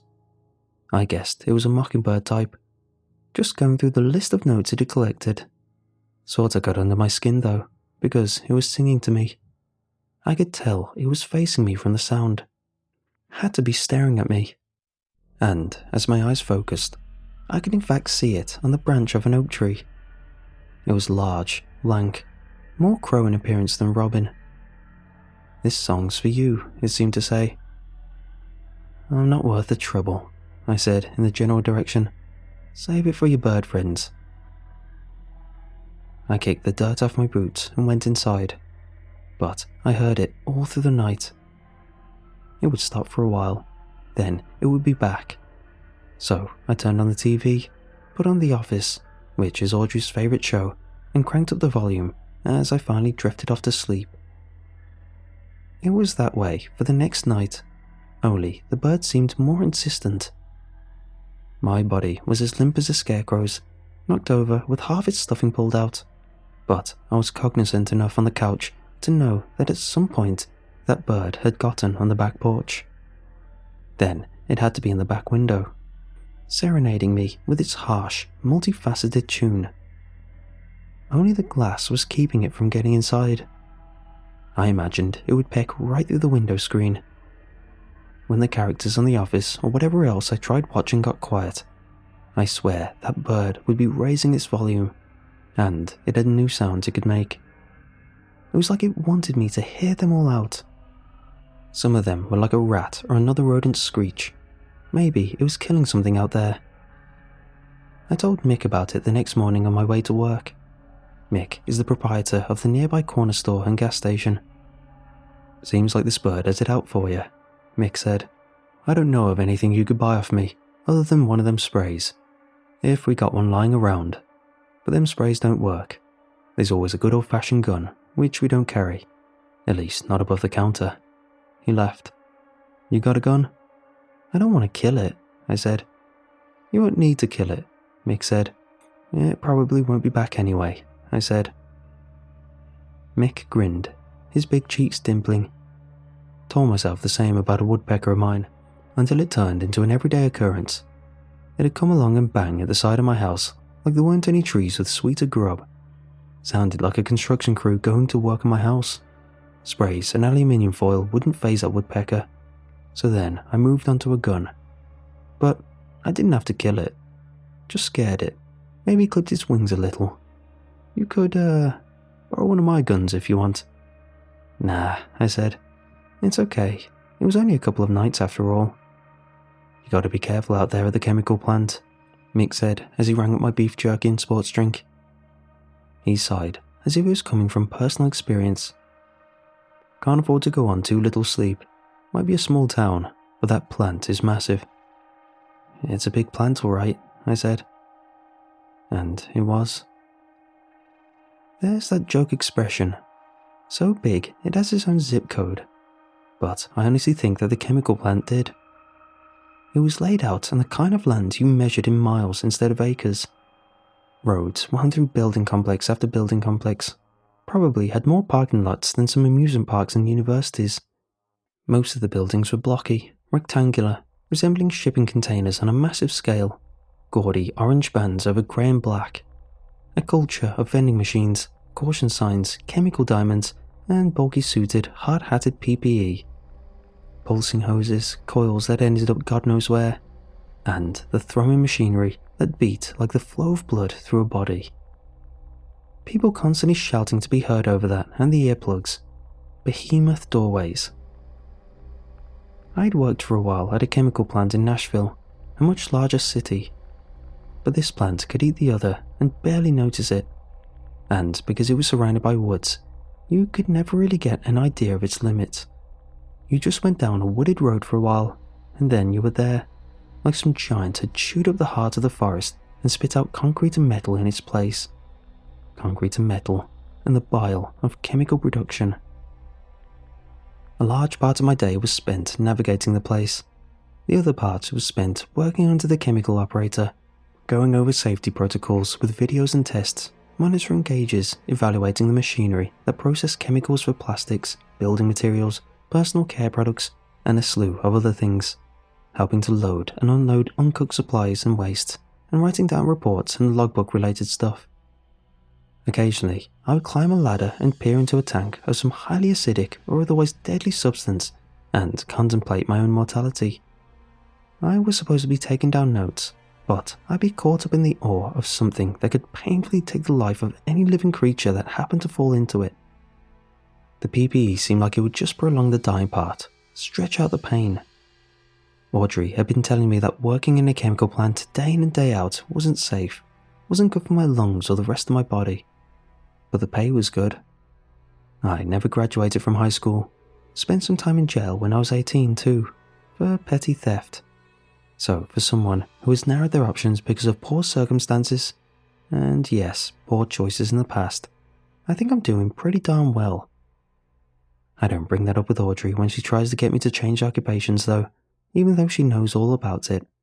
She is a high school science teacher, by the way, dealing with crowds of teenagers day in and day out, and doing all that extra stuff the administrators expect you to do for free comes with its own occupational hazards.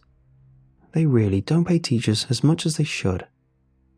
But between the two of us, we've had enough for our 3 boys, the oldest, which is 11, to live pretty comfortably while we set aside a little for their college. We don't want that to change because the world changed. So, when I thought about this bird getting in the way of my sleep, I started to get angry. I've got a love for all creatures of this planet. As a kid, I used to try to keep pets until my stepfather started to get a hold of them. Sometimes I think I'd have worked with animals in another life, maybe gone to college to be a zoologist, if things had gone differently, you know. But this bird was messing with my sleep. Sleep was important for work at the chemical plant, like Mick had reminded me, and work was important for my family. Something had to be done. I don't know why, but it wasn't until the 3rd day of the bird's visitations that I told Audrey about it when I called her after work. I was out on the porch, and dusk was on its way, but the bird was already getting warmed up.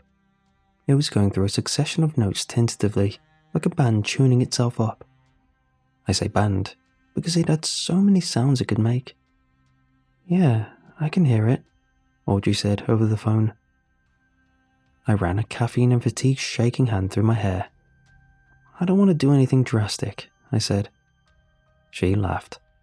"I don't think you'd be able to," she said. "You're always setting cockroaches and spiders outside." "I don't have the heart to step on them," I said. "So, what do you think? Do I call animal control for this?" "Have you checked to see whether there's a nest?" "No. And why didn't I think of that?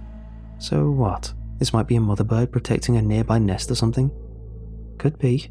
And maybe it feels you're a threat to its young." "Okay," I said. "So, what do I do if there's a nest with eggs in it? I've heard that moving a nest is a bad idea. The mother might not come back to her young." "You wait," she said. I huffed. "Once they hatch," she said, "and get big enough to leave the nest, it shouldn't be a problem anymore." "Well, how long is that going to take?" "I don't know.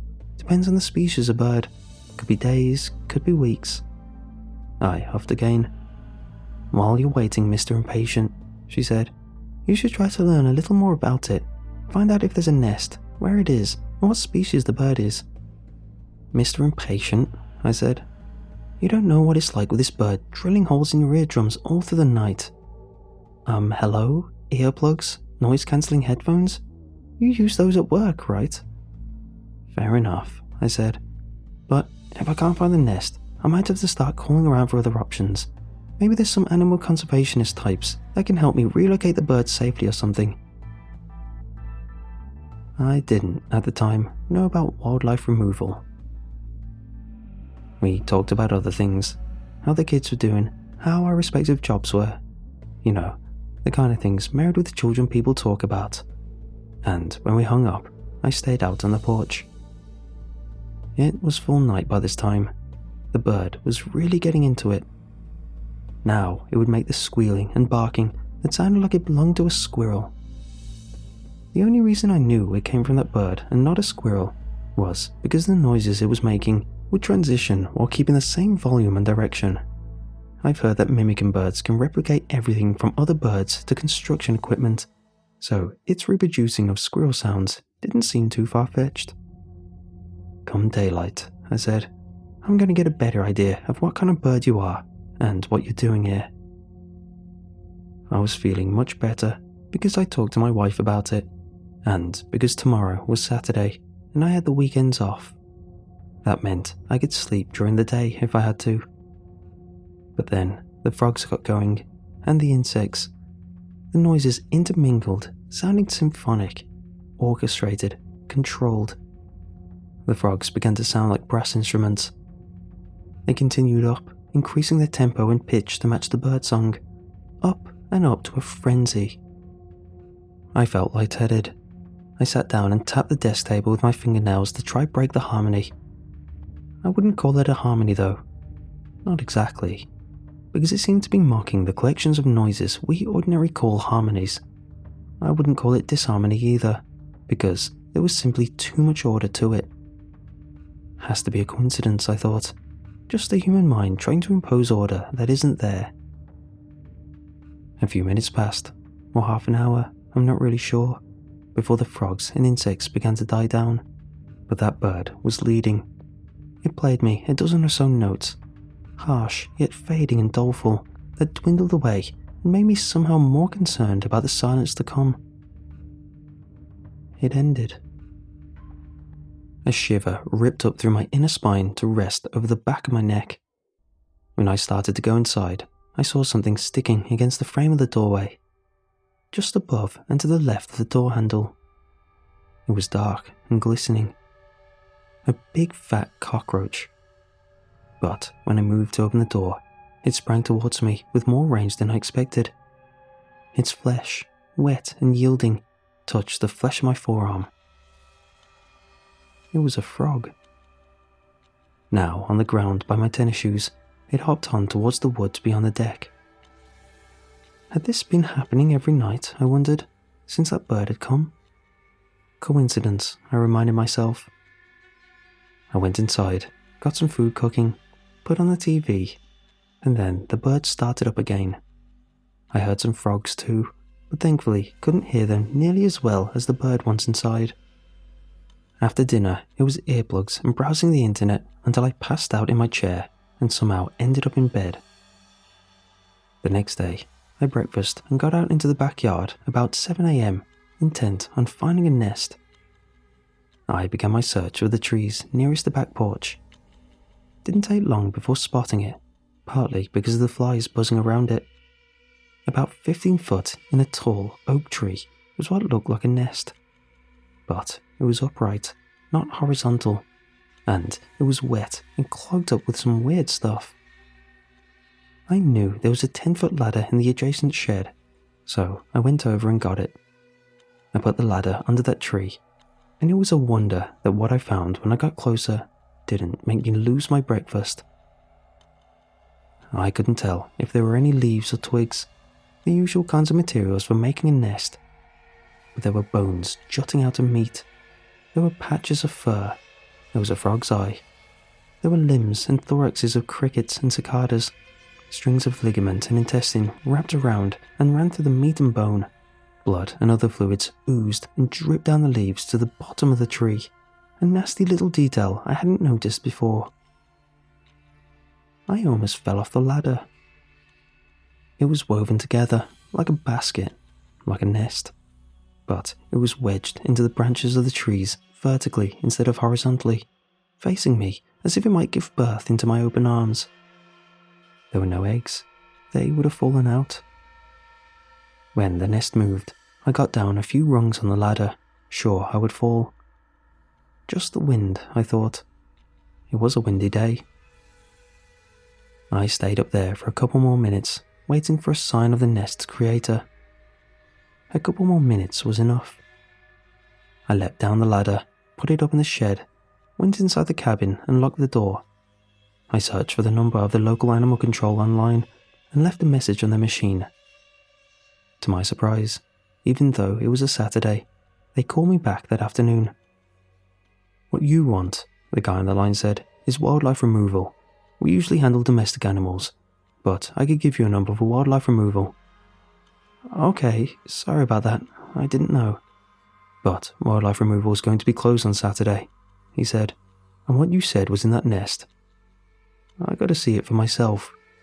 I've heard of some birds putting bottle caps and other stuff in their nests, but nothing like that."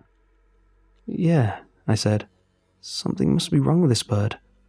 Like I said in that message I left, I'm worried about it getting a hold of the neighbours' pets." There were no nearby neighbours, much less pets, but I was worried about it attacking me, and didn't want to admit as much.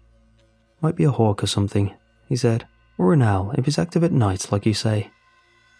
I don't think those birds can imitate the sounds of other animals.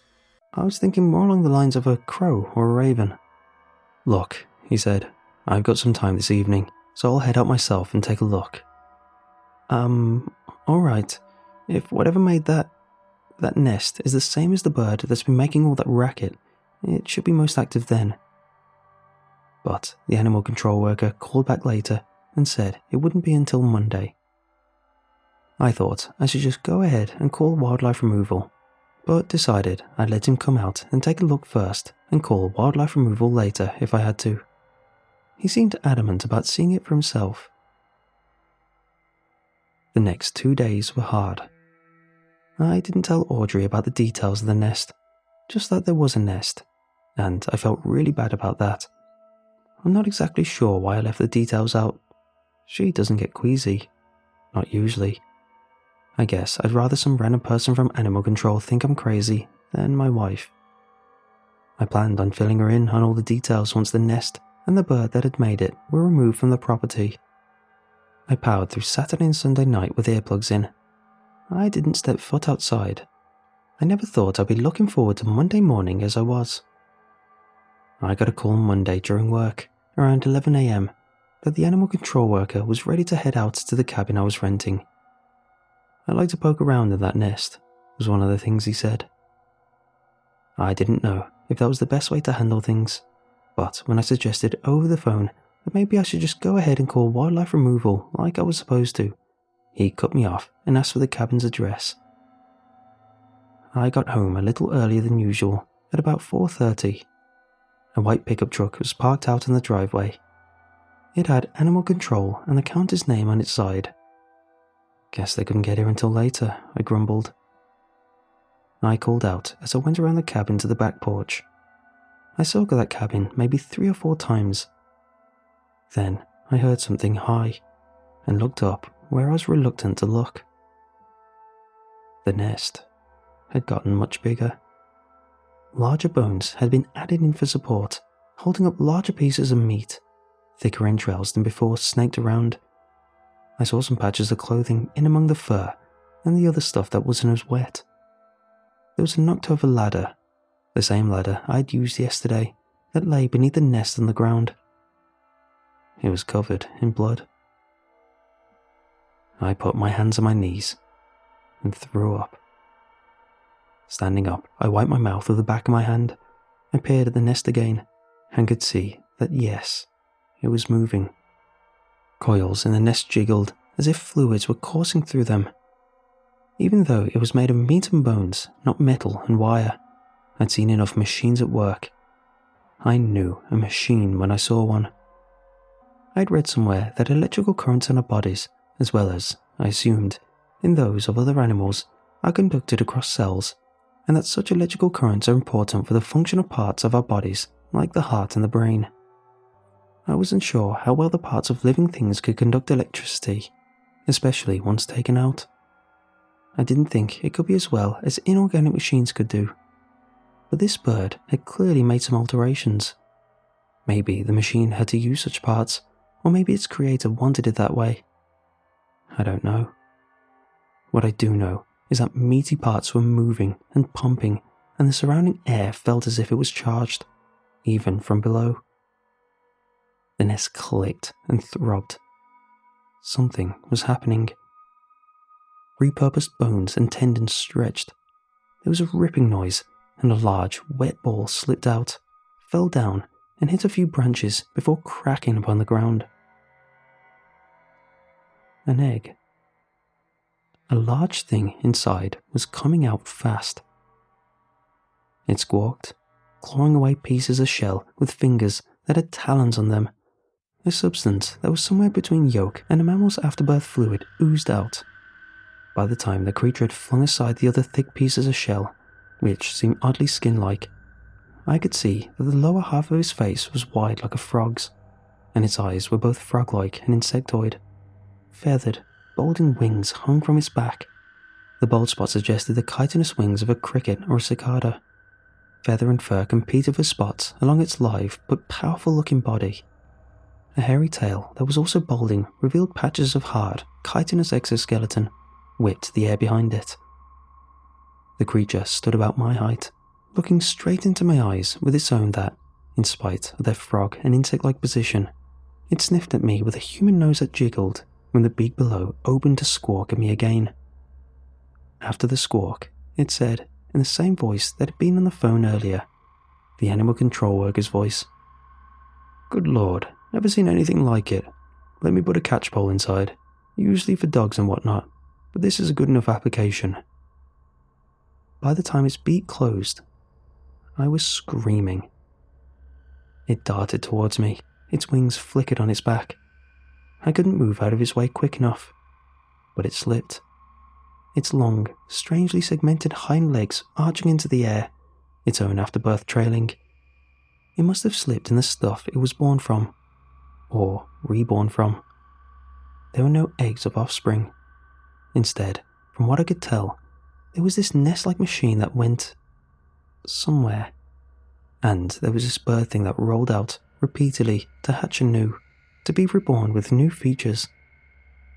As it scrambled to get back up, still rolling around in the viscous fluid that had been inside its egg, I sprinted off towards my truck, keys already in hand. It screamed after me in a human voice. I couldn't tell if it was mimicking my own or that of the animal control worker that had come out to the cabin.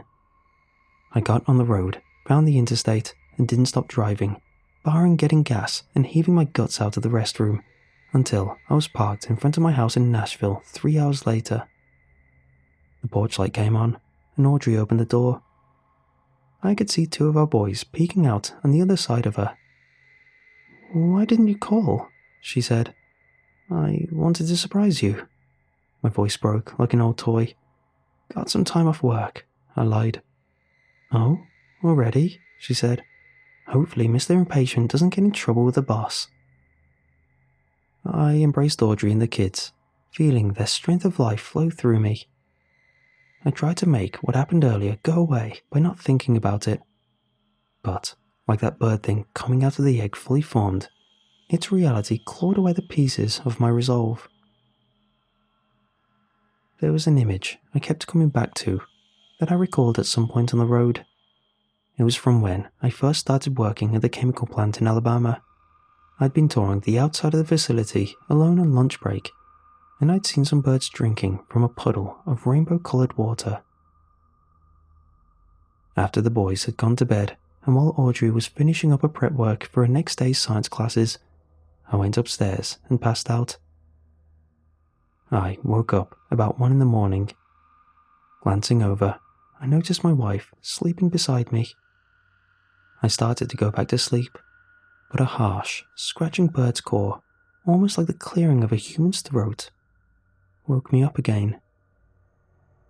It had come from just beneath our bedroom window.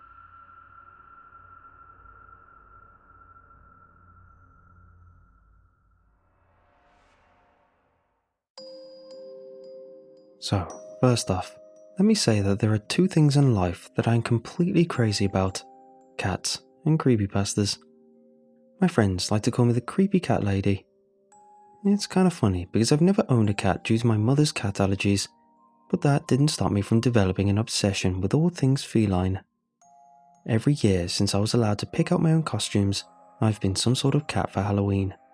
And ever since I discovered the world of creepypastas, those costumes have gotten ever darker in nature. It's a fun combination, really. Or at least it was, until my obsession clashed in my own real-life horror show. It all started when my friend, Ron, told me that his family was going to be out of town for a week during the summer, and they needed someone to house sit. Okay, full disclosure here, I've been secretly crushing on Ron since he started growing a beard about a year ago. He'd already had a nice body from years of playing lacrosse, but there are plenty of nice bodies to be seen at school. Like, so what? But that beard, so dark and silky under his sensitive green eyes, I kept wondering what it would feel like if he pressed his lips against mine. Not like I was ever likely to find out. The girls he goes for are popular, not weird like me. Still, the thought of gaining access to his most intimate space with no one around made me volunteer for the job before he had even explained the entire situation. "Well, you sure are eager," Ron said before biting into his store-bought burrito. I never understood how he could eat those things, especially right before we were about to go grab some burgers with our other friends. Don't even get me started on how much I wished I could have his metabolism for a day. I'm not fat by any means, but I do have to watch my calories if I don't want to be a chubby kitty. "Yeah, well, who wouldn't want a whole house to themselves for a week?" I said. "I mean, it's different for you because you're about to go off to college anyway, but I've got another year before I have my own space. A week without my stupid brothers under me sounds like heaven on earth." "Good point," he said, wiping his mouth clean with a napkin. "Alright, just check to make sure it's alright with you folks, and I'll let my mom know she can take down the ad in the paper."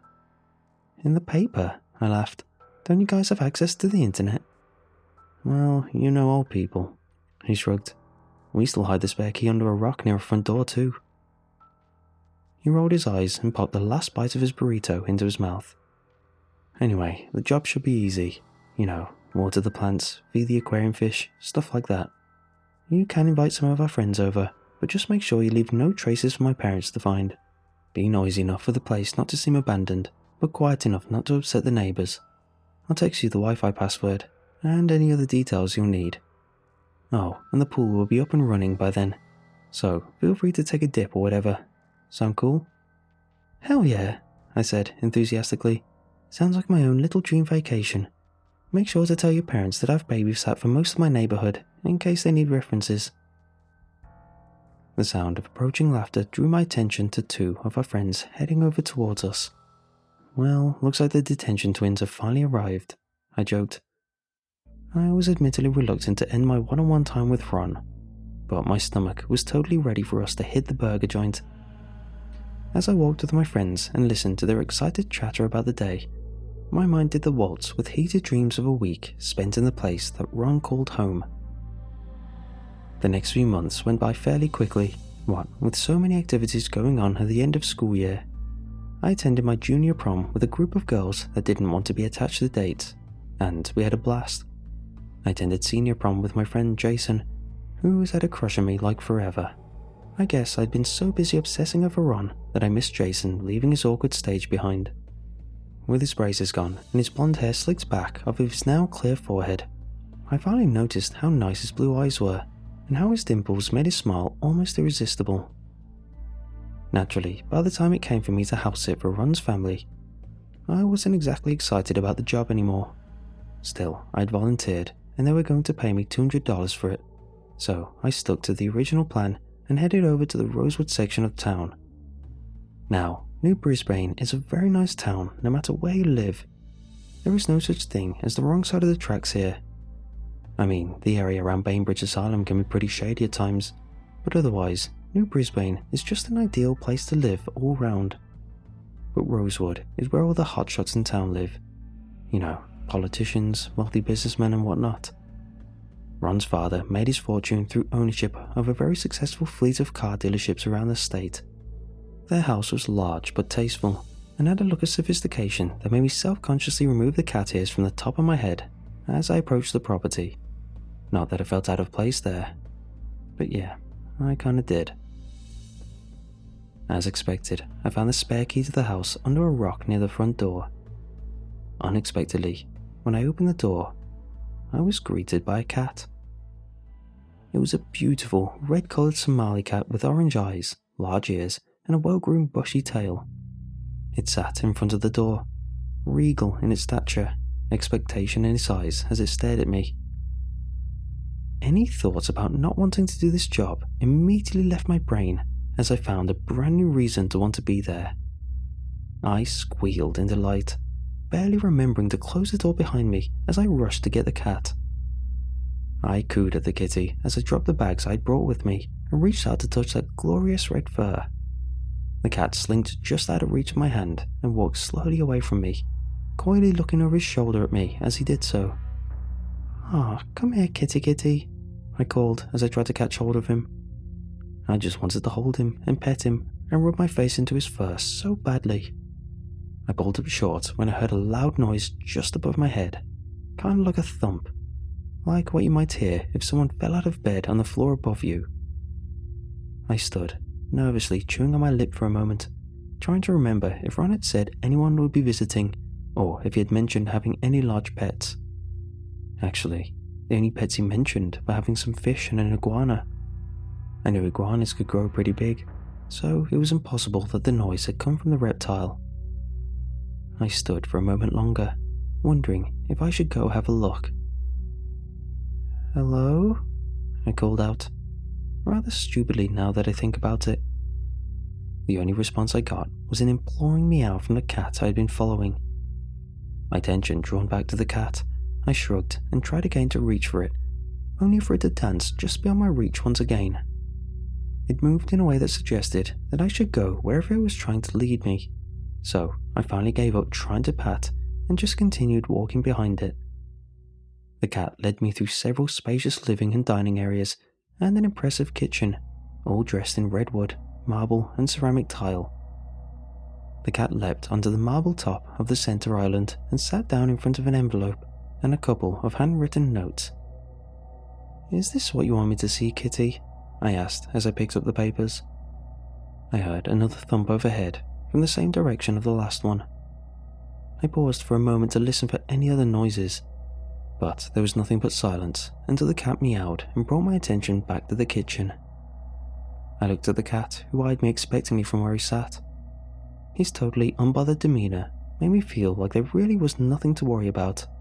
I mean, if the noise didn't alarm the cat, it was probably because it wasn't out of the ordinary, right? "Alright, let me see," I said, examining the papers I picked up. The envelope, as expected, held the $200 I was getting paid for sitting, plus a little extra in case I wanted to order out for dinner. The first note was a written thank you, plus a list of duties I was expected to carry out for the week. The second note, and this one made me laugh out loud, was a list of care instructions for the cat. The first item on the list said, "You must address the cat as Mr. Socks. He does not approve of being called by any other name, such as cat or kitty or puss puss. Repeated infractions may result in dire consequences."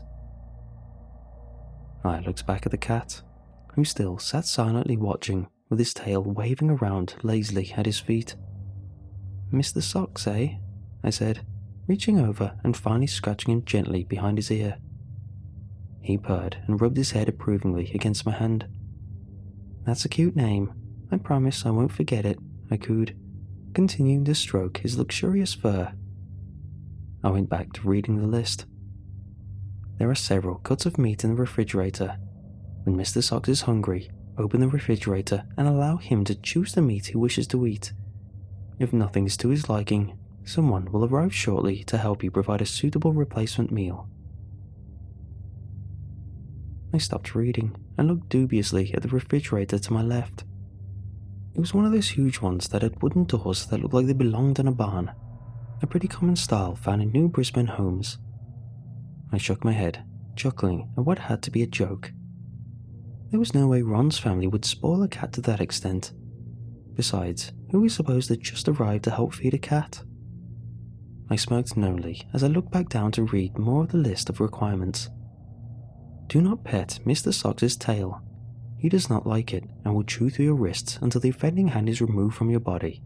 Should this occur, someone will arrive shortly to help you make amends. Well, this was getting a bit gruesome. I had to hand it to Ron. He had truly done a good job of making me feel welcome by welding together two of my biggest obsessions. It felt good to know that he cared enough to do this, even if I was officially over my crush. I stopped petting the cat and pulled out my phone to send Ron a quick text, telling him how much I appreciated his Cursed Rules cat prank, and how much I absolutely adored his cat. I returned my phone to my pocket and went back to the list. If a child should arrive asking to play with Mr. Socks, ask them what game they wish to play. If it's Hangman, allow the child to enter, but don't watch them play. If it's hide and seek, tell the child to go away and immediately close the door. Do not allow entrance if you value your safety. If it's peekaboo, leave the house at once and never return. If you should choose to stay, Someone will arrive shortly to dispose of your remains. Wow, this was getting pretty good, I thought. I had no idea Ron was into creepypastas, but this was the work of someone who was at least familiar with them. Maybe a little heavy-handed, but it was still not too shabby.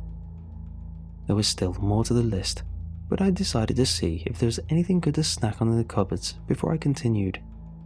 I wanted to sit down with some milk and maybe some cookies if they had them, and get comfortable while I enjoyed Ron's attempts at creeping me out. I sat the pages back down on the counter in front of Mr. Socks, who is currently engaged in cleaning his coat, and went about the kitchen to hunt down some goodies. After a few minutes of rummaging, I hit the motherload of cookie supplies in a low cabinet near the fridge. I grabbed a plate and piled it up, with one of each type of cookie I found, totaling 12 altogether.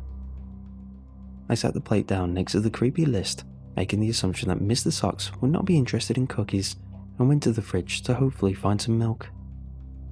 When I opened the massive doors, I discovered the cuts of meat that had been mentioned in the care instructions of the cat. Only that I hadn't realized that those cuts would be human body parts, which took up several shelves and leaked blood all over everything else in the fridge.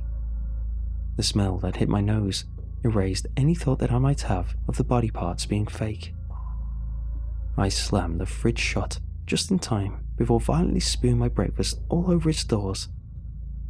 Luckily for me, perhaps, since Mr. Socks probably wouldn't have found vomit-covered meat to his liking. With my empty stomach still painfully heaving, I turned away and tried to get my wobbly legs to do something useful, but I only managed to slip on my puke and go down hard on one knee. My cell phone popped out of my pocket and clattered to the floor, landing screen side up that I could see that there was an incoming text from Ron. I scrambled over to the phone, hoping that I could call Ron for help or tell him off if this really turned out to be a stupid prank. I unlocked the phone and read the text. Cursed rules? Is that one of your scary story things? Ha, very funny, creepy cat lady. Anyway, we don't have any cats. You didn't let in any strays, did you? My mum would have a royal fit if she found out you let some furball use her house as a litter box, lol. Hey, don't forget to feed my iguana. He's small, so you can carry him around the place if you want. Much cooler than a cat, for reals. Later. He's lying.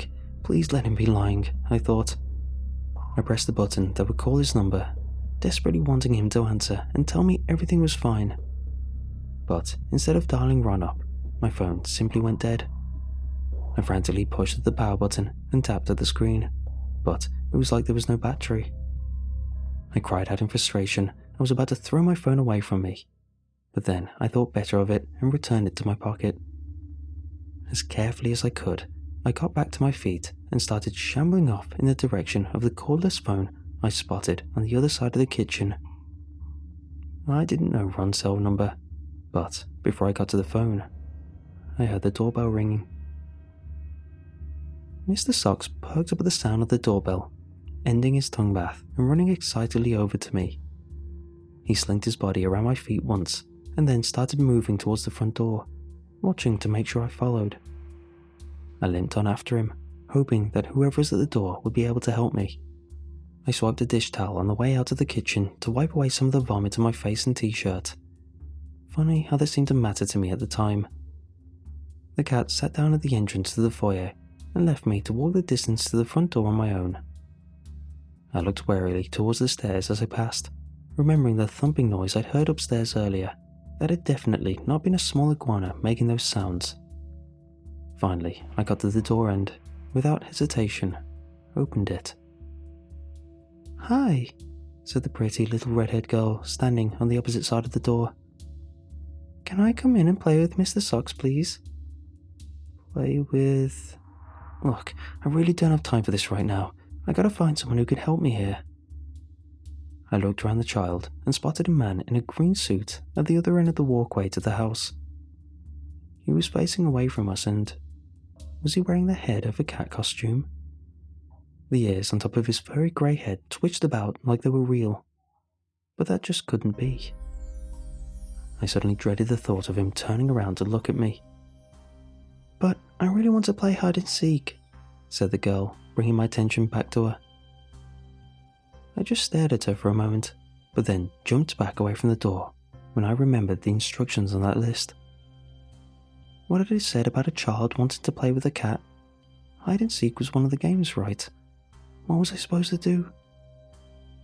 Unfortunately for me, the girl must have taken my retreat as an invitation to come in, because she quickly ran into the foyer, causing Mr. Socks to take off running upstairs. The child ran to the foot of the stairs, then turned back to look at me. "I'm going to look for Mr. Socks," she said. Her eyes, which had been a lovely shade of brown, turned into a cold and hateful black. Her sweet, innocent voice was now a deep, gravelly baritone, infused with evil intent. "Don't try to find us." With that, her little legs carried us swiftly up the stairs and out of sight. Screw this, I thought.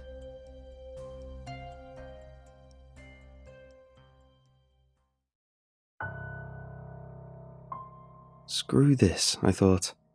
I turned toward the front door, thinking that I'd just leave all this craziness behind. But the exit was blocked off by the man in the suit. I screamed as wildly as I would have at any jump scare in a horror movie. But, thankfully, the man continued to stand facing away from me. Before I could think to do anything else, the door slammed shut between us, freeing me of the sight of the suited figure, but closing off the nearest means of escape. "No, no, no," I cried, grabbing the doorknob and trying with all my might to get the door back open. It wouldn't budge. "Please, let me out! Please, help!" I yelled, banging my fists against the door. There was no response on the other side, and there was no help. The sound of the little girl giggling behind me caused me to spin around, my eyes wide with terror and my heart seeming to jump into my throat. But there was no one behind me at all, and the house fell into silence. I just stood there for a while, not knowing what to do and being too scared to do anything else.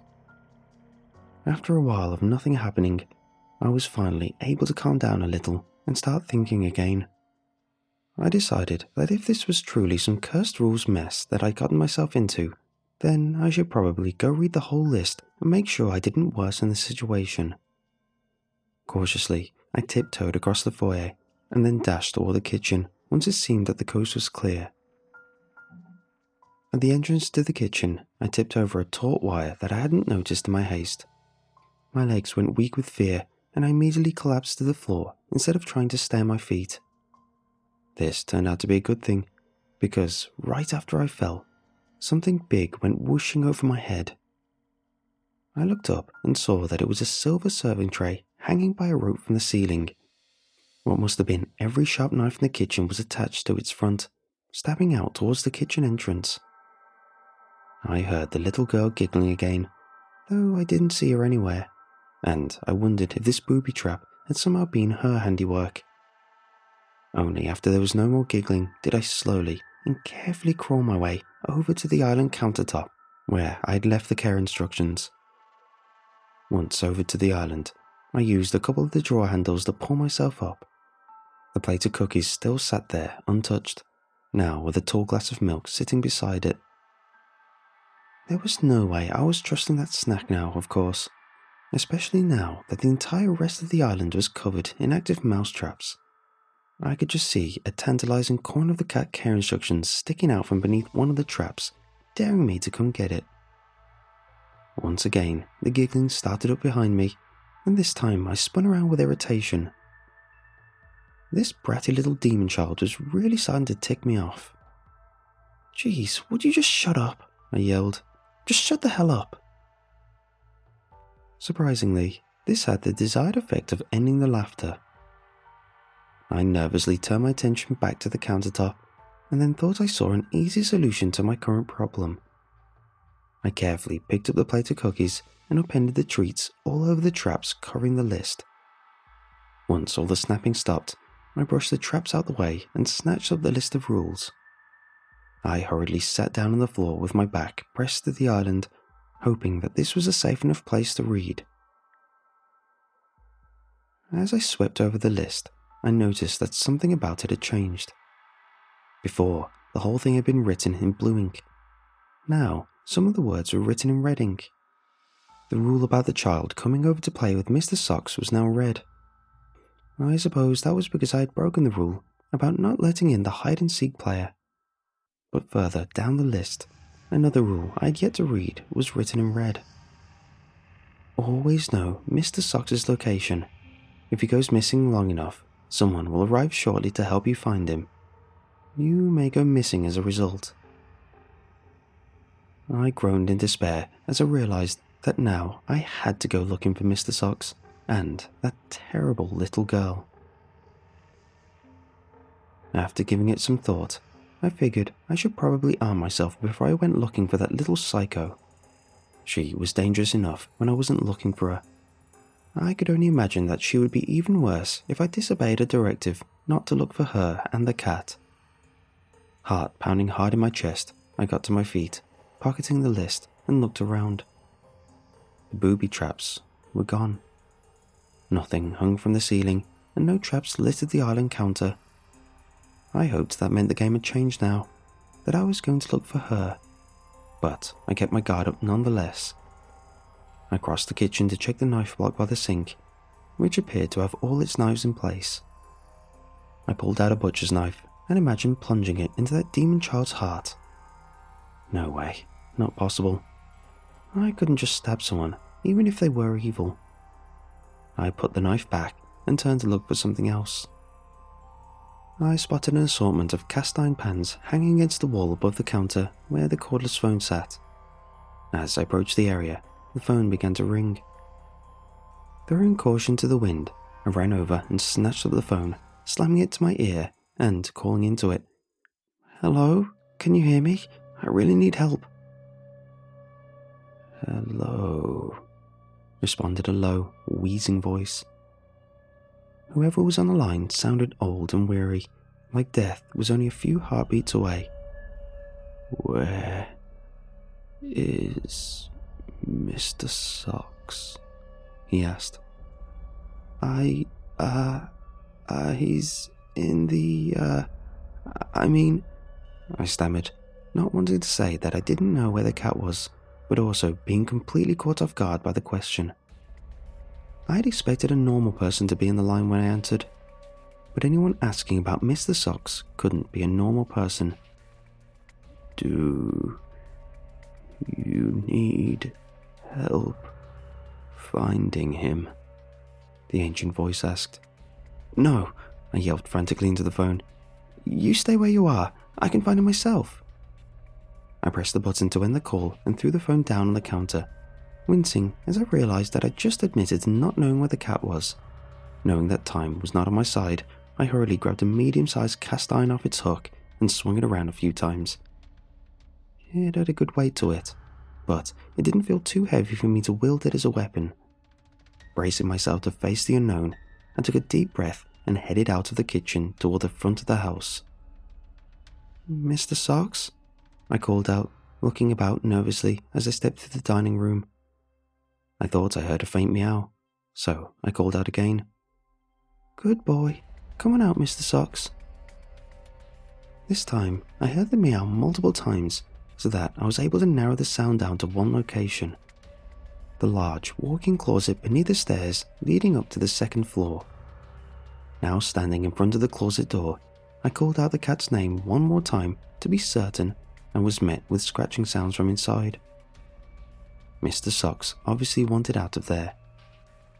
Still tightly gripping the pan with both hands, I just stood there in fear for a moment, finding myself unable to even reach for the doorknob. A sudden sound of wheezing coming from the second floor pushed me into action. Holding the pan in my left hand, I quickly reached for the knob with my right hand and yanked the door open. Mr. Socks bolted out of the closet, ran past me, and scrambled his way to the top of the grandfather clock nearby. He stood up there, arching and hissing in the direction of the closet door. I looked back at the closet and saw the demon child standing before me, her eyes as black as darkness encompassing the room behind her. She bared her shiny, razor-sharp obsidian teeth at me in an angry snarl and stomped her feet in a childish tantrum. "I told you not to look for us," she yelled in that deep, horrible voice that had no right coming out of a child's mouth. Then, springing forward like a venomous snake, she came at me with long, black talons aiming for the throat. Without thinking, I took a backhanded swing at her with a cast iron pan, and, surprisingly, landed a solid hit square across her face. The girl crashed awkwardly to the floor, and then looked up at me with her hand pressed against her cheek. "That's not fair," she whined in a sweet little girl voice, her pretty brown eyes welling up with tears. "I don't want to play anymore." I watched as the little girl got to her feet and walked unsteadily toward the front door. She was sobbing in earnest now, and for a moment I found myself wondering what kind of monster I was to hit a poor little girl in the face with a frying pan. But then I noticed that my cast iron skillet was bent in half. Yeah, there was no innocent little girl leaving the house, and I was definitely lucky to be coming out of this nightmare playdate unscathed. Once the child walked out and closed the door behind her, I let out a sigh of relief and let the pan fall to the floor. Once again, the house was silent. It wasn't long before Mr. Socks broke the silence, beckoning me with a plaintive meow. As soon as I got near enough to the clock, he jumped down to me, and I barely reacted quickly enough to catch him in my arms.